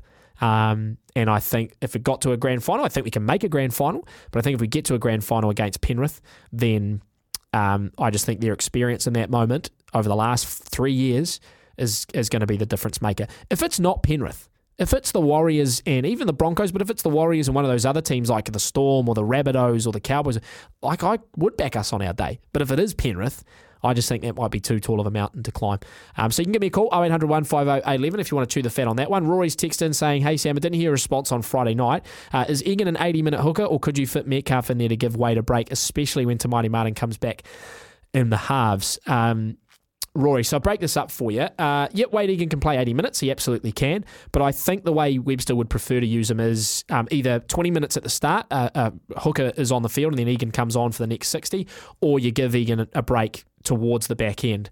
I sort of prefer that first one because it means that the other team's forwards just tire a little bit before Wade comes in, and I think just a little bit of extra fatigue might help him a little bit. And the question of would Luke Metcalf go in there with Tamati Martin in the halves, I think that's a waste of Metcalf on the bench, whereas Tamati on the bench makes more sense to me, given that he can cover fullback, half, and he probably could play hooker as well. So Tamati sort of has a bit more utility value. I'd probably put him on the bench over Luke Metcalf. Dino says, Sam, prediction after the fourth place in the netball, I'm going third for the All Blacks of the World Cup. I'm going second, but close in the final for the Warriors, and SVG for the win in NASCAR. That's my prediction. So Dino also thinking maybe the Warriors might fall short in the GF. Brendan says, Sammy, mighty Broncos versus Panthers final. How good would that be? Best two teams by far. That's from Brendan. I think if it does end up that way, Brendan, I think you're right. I think they are the two best teams in the comp. Heath, my good man. Afternoon, Sam. I agree with you regarding the Panthers and Broncos being top two and the Warriors the best of the rest, but the difference is the Panthers could falter against a side like the Rabbitohs in the semis. There's the opportunity for an upset and the Warriors to slide through and play another side. I think the Broncos are beatable.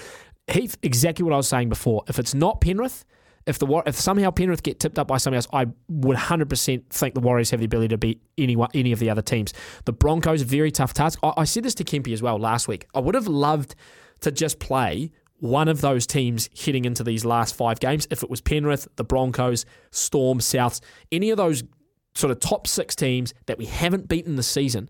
Because right now, all we've got is a Warriors team that, yes, has been dominant over the last 2 months, but has been playing weaker opposition when you look at the top 8, and now has very weak opposition going into the finals.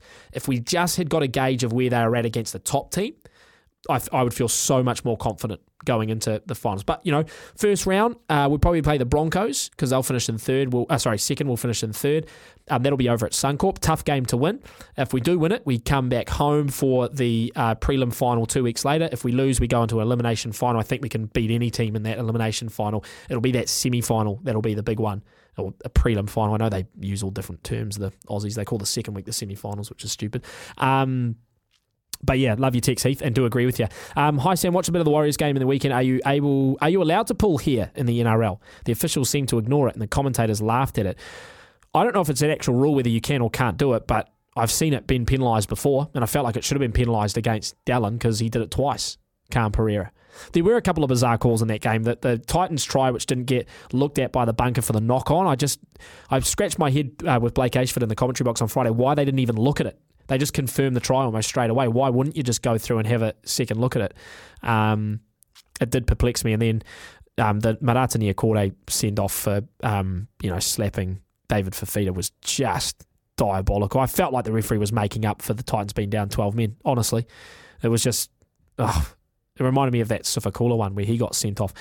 Just finally, Tim says, what would be the permutations if we finish top 4 but lose the first game? Yeah, so Tim, the way the NRL top 8 works, so if you're in the top 4, you play each other. So first plays 4th, second plays 3rd. Then the bottom 4 sides of the top 8, so 5, 6, 7, 8, all play each other in the first week. If you're in the top 4 and you win your first round matchup, you have a week off in the second week and you go through to what is essentially the semi-finals in the third week. If you lose that first week, you then play the winner of the 5, 6, 7, 8 games. So there'll be 2 winners there. You play the winner of that game in the second week, and that's an elimination game. And then you would go into the semi-final if you win that the week after. It's annoying they call the second week the semi-finals and the third week the prelim finals, when really the third week should be the semi-finals. You've got 4 teams, and then the winner of that goes into the grand final. But this is Australia, and they love using the word premiers and premierships and finals and prelims and all sorts. Right. Zaid has called in 0800 150 811. G'day, Zaid. Good afternoon. On the Newcastle Knights, I think they're pretty much in the top 8. They've got the Bulldogs this weekend. I think they've done it already. The last few weeks, Kalen Pong has shown why he is a State of Origin player, and why I don't know why him or the Knights wanted him to play in the halves at the start of the season. It just didn't work. But as soon as he's gone back to fullback, the Titans, they're a proper team like Bradman, Best, Dominic Young. They're just looking so good. The Knights, and like last week they hammered the Raiders, put them to a side. Easy, the Dolphins. It was a tight game, but they still showed their class. And the Rabbitohs, they're not making the top 8. I don't think they've got that it's too late. You know what I mean? I know Latrell Mitchell's been injured, but I can't see it. They're not quite playing like the Sharks. In that first half, absolutely destroyed them, No, absolutely, They had Zaid. no chance against the Sharks. And Parramatta, I can't see them make the top 8 either. That they nearly lost to the Dragons there. They were down by 10 points at one stage. They had to make a late comeback. The Raiders will make the top 8, but they're looking shaky. I don't know if they'll get past the first week either, really, They're still looking... The Tigers... They had a tough game with the Tigers, and if if the Warriors are a proper team, which I think they are, we should go and hammer the Tigers in the Tron this weekend, you know? I know they've got Opi Coruscant and Luke Brooks, but if the Warriors want to sort that point differential and pretty much guarantee a top 4 spot, we have to hammer the Tigers on Saturday night, you know? Yep. It's simple as that. You need to go and beat them, the bottom of the table, you know? And the Dragons, we need to really get our points differential as high as we can in those Dragons and Tigers games when they're, you know, the bottom 2 teams, and need to try and hammer them. But they obviously want to try and spoil the Warriors' party, you know what I mean? Yeah, absolutely. Hey, Zaid, we've got to run, mate, because we're going to talk some Women's World Cup very shortly. But always love your call. Good analysis as well of all the top 8 sides. Just a quick text in here that says, great story about my mate Curtis, Sammy. Hey, did I see a Wallaby player with a Patrick Mahomes haircut on Saturday afternoon? He even kind of looked like him. It was my best moment of the week in a Wallaby imitating a superstar. Did see that. It was quite funny. Just on the NRL over the weekend, I actually had a mate over in the UK who had the Sharks by 13 plus, along with the Broncos 13 plus in another game. It was going to pay out £858. So, you know, about $1,500 New Zealand. And the Sharks were up 26-0. He had a £650 cash out, and we all told him not to take it because we thought the Sharks would beat them by 13 plus. Rabbitohs score with about 2 minutes to go. It's a 10-point advantage, and that was how it ended. And we just felt so bad for him.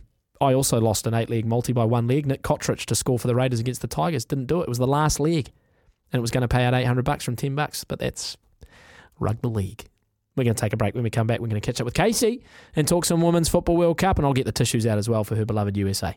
It's been a long day. Oh, we always bust out the sad music when talking about things like that. Actually, here you go. Casey's a box of tissues there. I might actually need them. Casey, Berry in the studio with us now. You guys, we've been hearing from Casey every day throughout the FIFA Women's World Cup, and it's been great to get her updates and her analysis on all the games.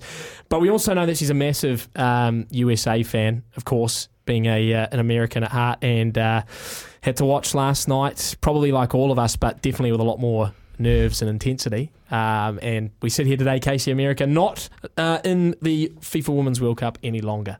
It's a grim day. It is a grim day. I'm fair to say I'm heartbroken. That is really the only way I could describe it this morning. Just devastated. Yeah, I came over to your desk and I almost didn't want to interrupt you. I felt like you were on the verge. Maybe you still are.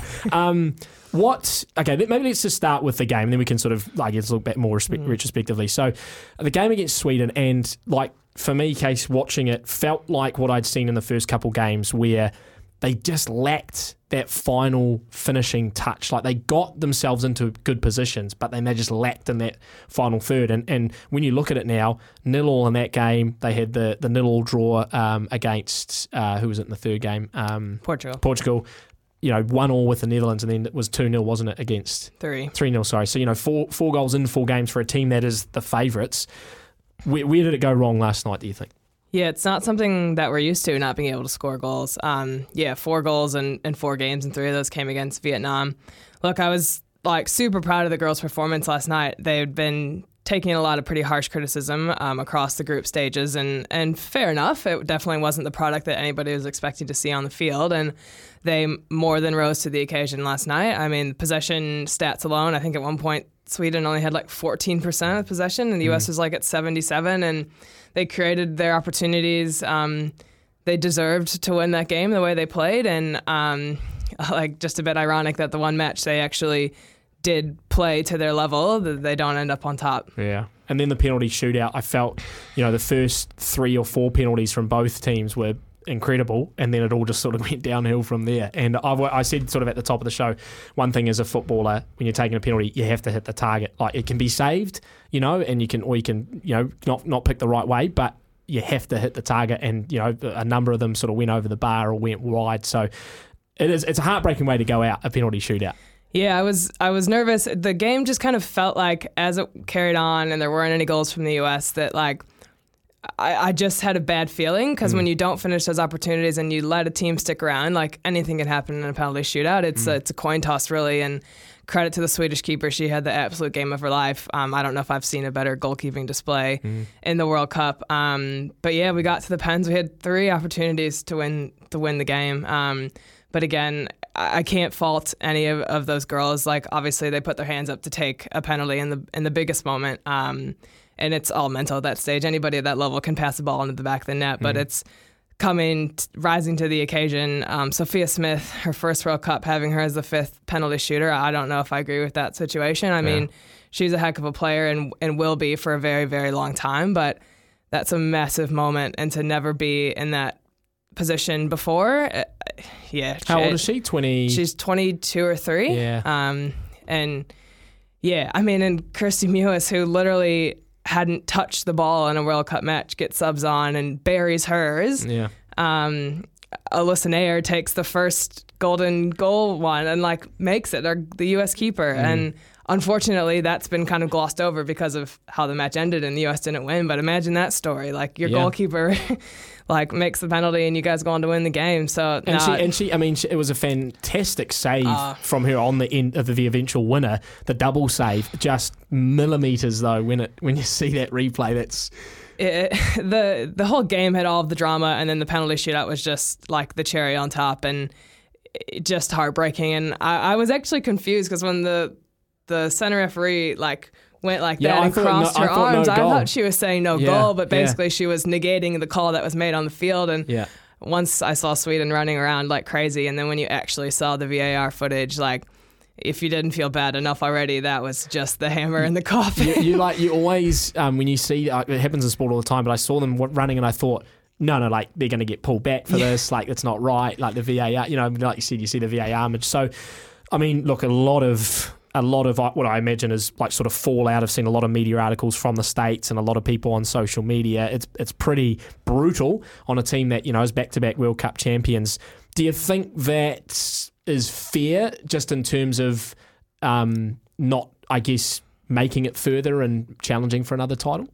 I don't know. It's funny. Everybody has an opinion all of a sudden who's never watched football before in their lives, and now this is the most important thing, and they're so sure what they're saying. And look, it's tough for the girls. And in my lifetime, I mean, they've never finished less than 3rd in a World Cup, and it's unfair to expect a team to win the World Cup every 4 years. I mean, it's just not a believable thing, but that is the belief that we bring and this team brings to each tournament because we have been dominant for so long.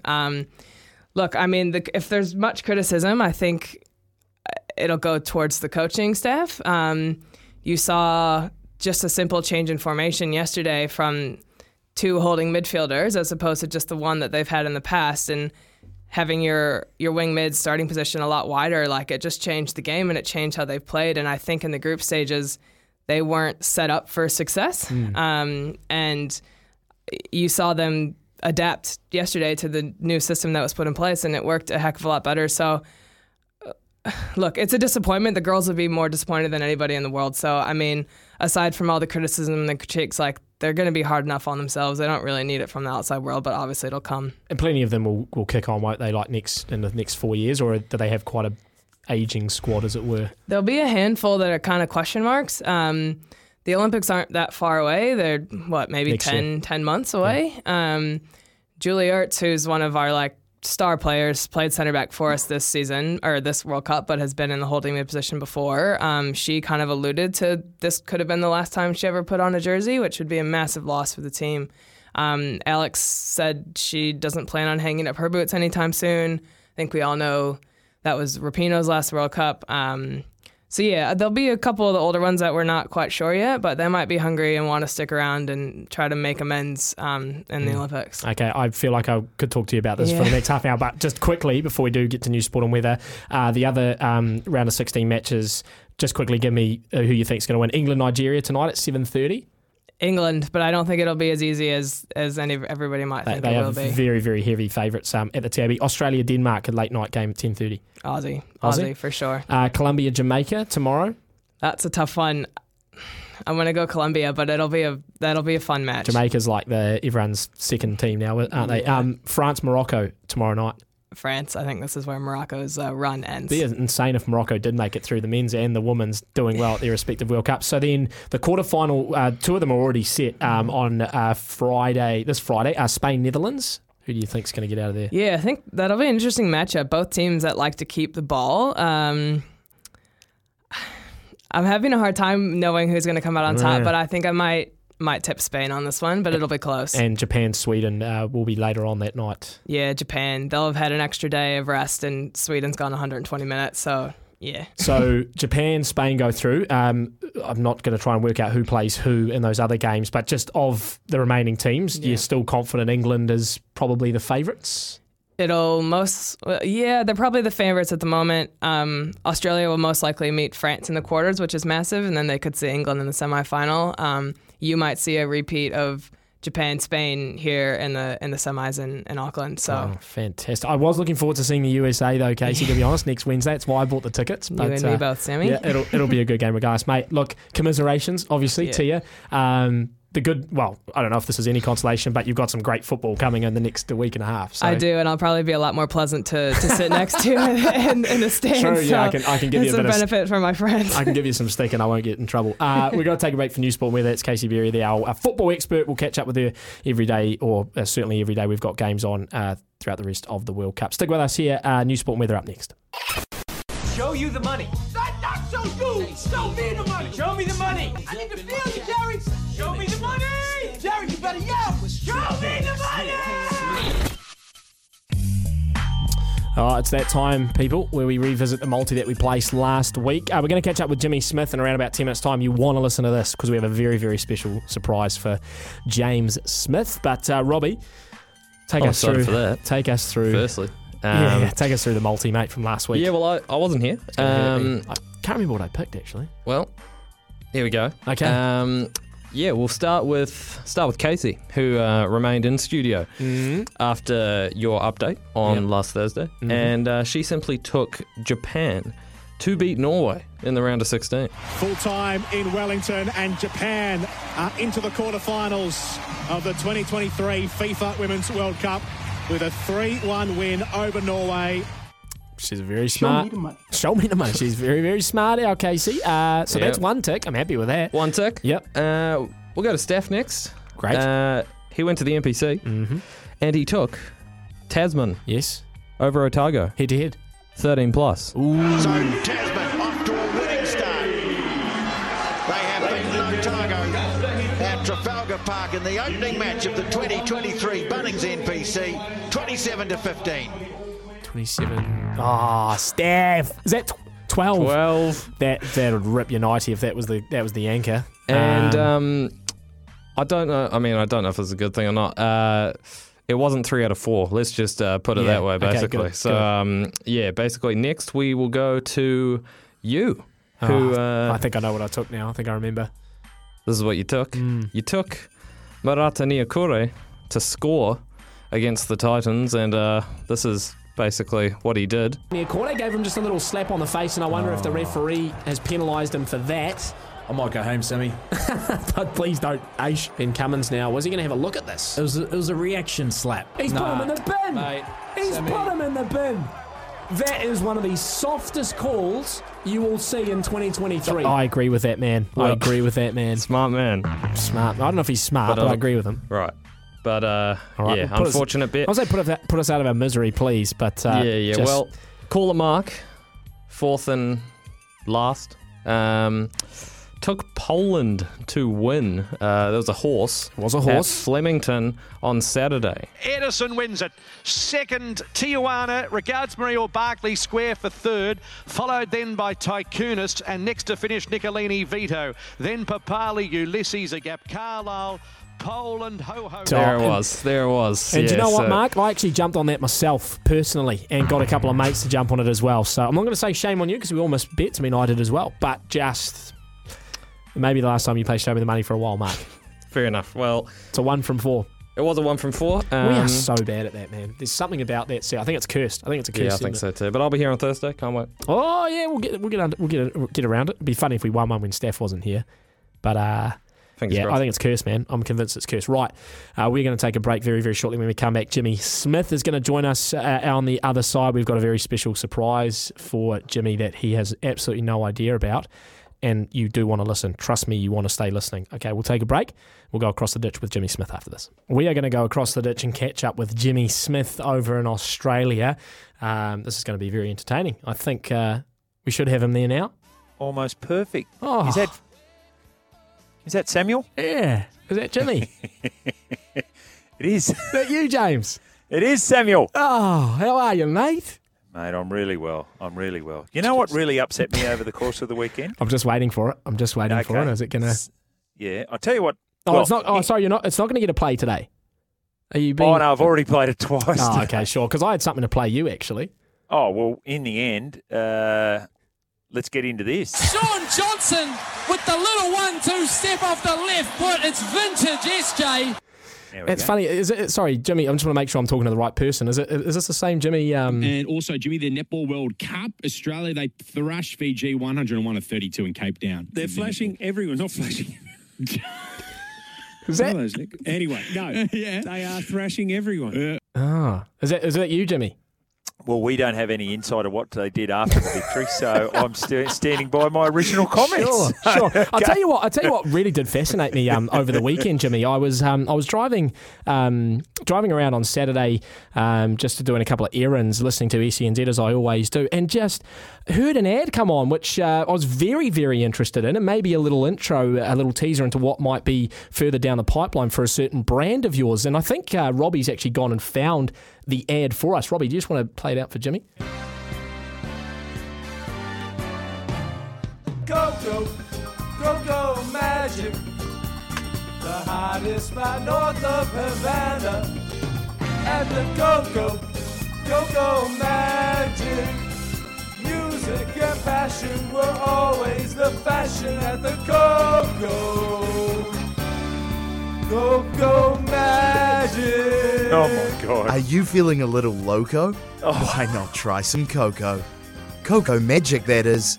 A unique blend of 100% coconut water. Cocoa Magic is full of vitamins, nutrients, and good times to keep you hydrated and energized throughout the day. Throw it in a mojito, blend it into a smoothie, or even just drink it on its own. It's that good. Designed, produced, and hand-squeezed by former NRL star and agricultural economist James Smith. You'll be the life of the party with a box of Cocoa Magic. Wow. So go on, order online, or just through James Direct. Just call his home line on +61 02 9876 5432. Cocoa Magic. Tell them we sent you. Wow, I didn't know you could buy... sorry. Magic, the hottest spot north of Havana. At the Cocoa Magic, music and passion were always the fashion at the Cocoa Magic. So I just heard that on my travels, and is Cocoa Magic coming to New Zealand finally, Jimmy? So many things to unpack with that. So first of all, the production meeting where you went, I know, why don't we do this 2-minute skit? The other thing is I didn't know you could buy airtime in 2-minute blocks over there in New Zealand. That's Jimmy, good to know. You tell me. Clearly this has come out of Cocoa Magic, so I'm none the wiser. You tell me how you were able to get a 2-minute ad on radio. Apologies to Barry Manilow. Obviously, of all the songs that I sing when I'm doing karaoke, the Copacabana is probably my favourite. I did it just the other day at a funeral. So there you go. No coincidence, exactly. Jimmy. And here's the other part of it too, which I find extraordinary. When I was thinking about the backup singers that we had there, I couldn't help but think about, you may not know this, you might be a bit young for it, but Jason Martin, the former halfback for the North Sydney Bears, had a song that he released. Beautiful blonde hair, pop star good looks, and it was Take Me to the Top, like that. And the North Sydney Bears were the backup singers, and all I can think of is Pat Jarvis, the former big front rower, there as the backup singer to Jason Martin's Take Me to the Top. I'm going to send you the YouTube clip. Please do. Straight after this segment. Please. You've had a lot of time on your hands, Samuel. We'll say that. The other thing I wanted to say, the thing that caught my attention on Friday night. Yes. Jackson Ford. Yep. If there is 10 metres between you and the corner post and there's no defender standing there and you have the ball, run in that direction. Yeah. Rather than step back and offer a lovely little try assist to Jaden Campbell, who was playing fullback for the opposition. Are you talking about the try that was the result of a knock-on just about half a second earlier. Is that the same one? Oh, okay. Is that the play? I'm just trying to remember. I think that might have been the play that was knocked on and then the Warriors picked it up. But anyway, that's another point. I do take your point about Jackson Ford. Jimmy, the thing is, and I'd be interested to hear how you view this, I came out at the top of the show today and I said, I feel like the Warriors are the best of the rest. They are, from 3 through to 10, the best team. But when I watch Brisbane and when I watch Penrith over the weekend, that's a Brisbane without Adam Reynolds as well, and Penrith, they are just a step above. And I don't think, as much as we want to say Warriors grand final and Warriors maiden premiership, I just don't think that's 2023 yet for the Warriors.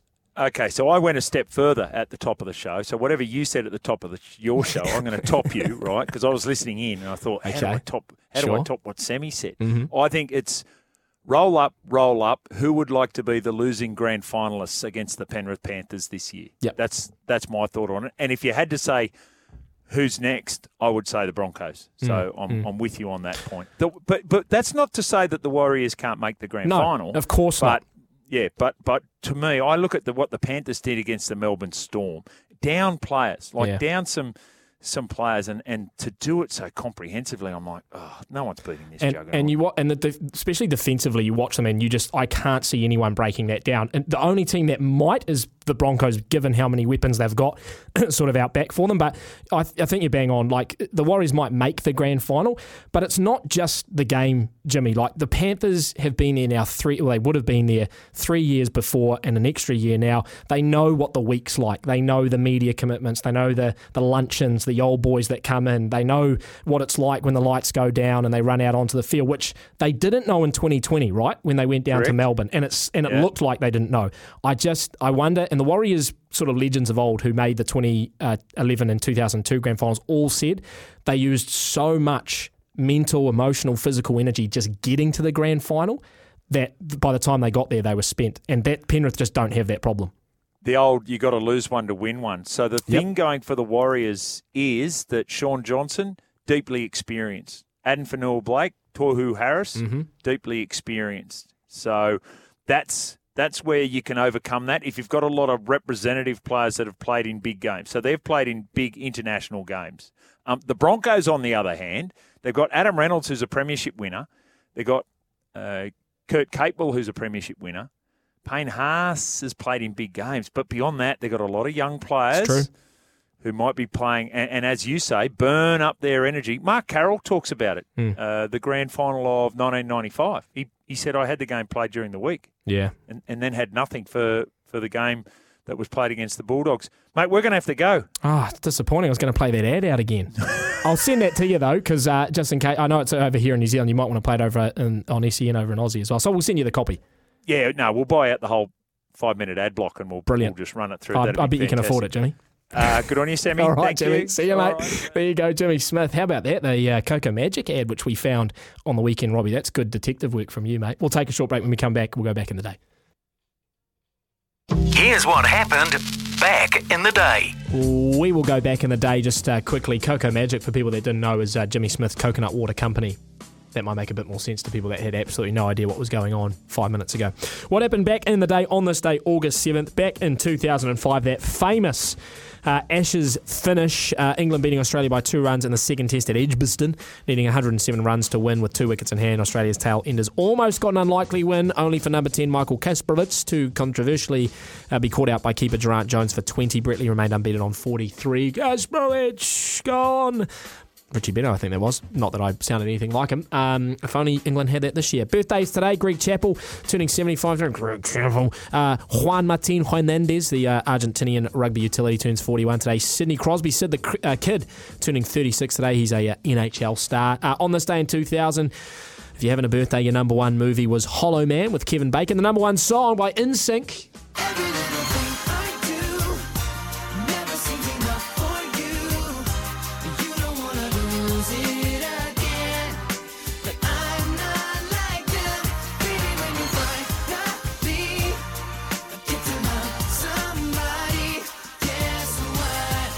It's gonna be May. That was a bit of a detour from all the country we were playing on the station. Anyway, that's us for a Monday. The run home. Coming up next. We'll see you tomorrow.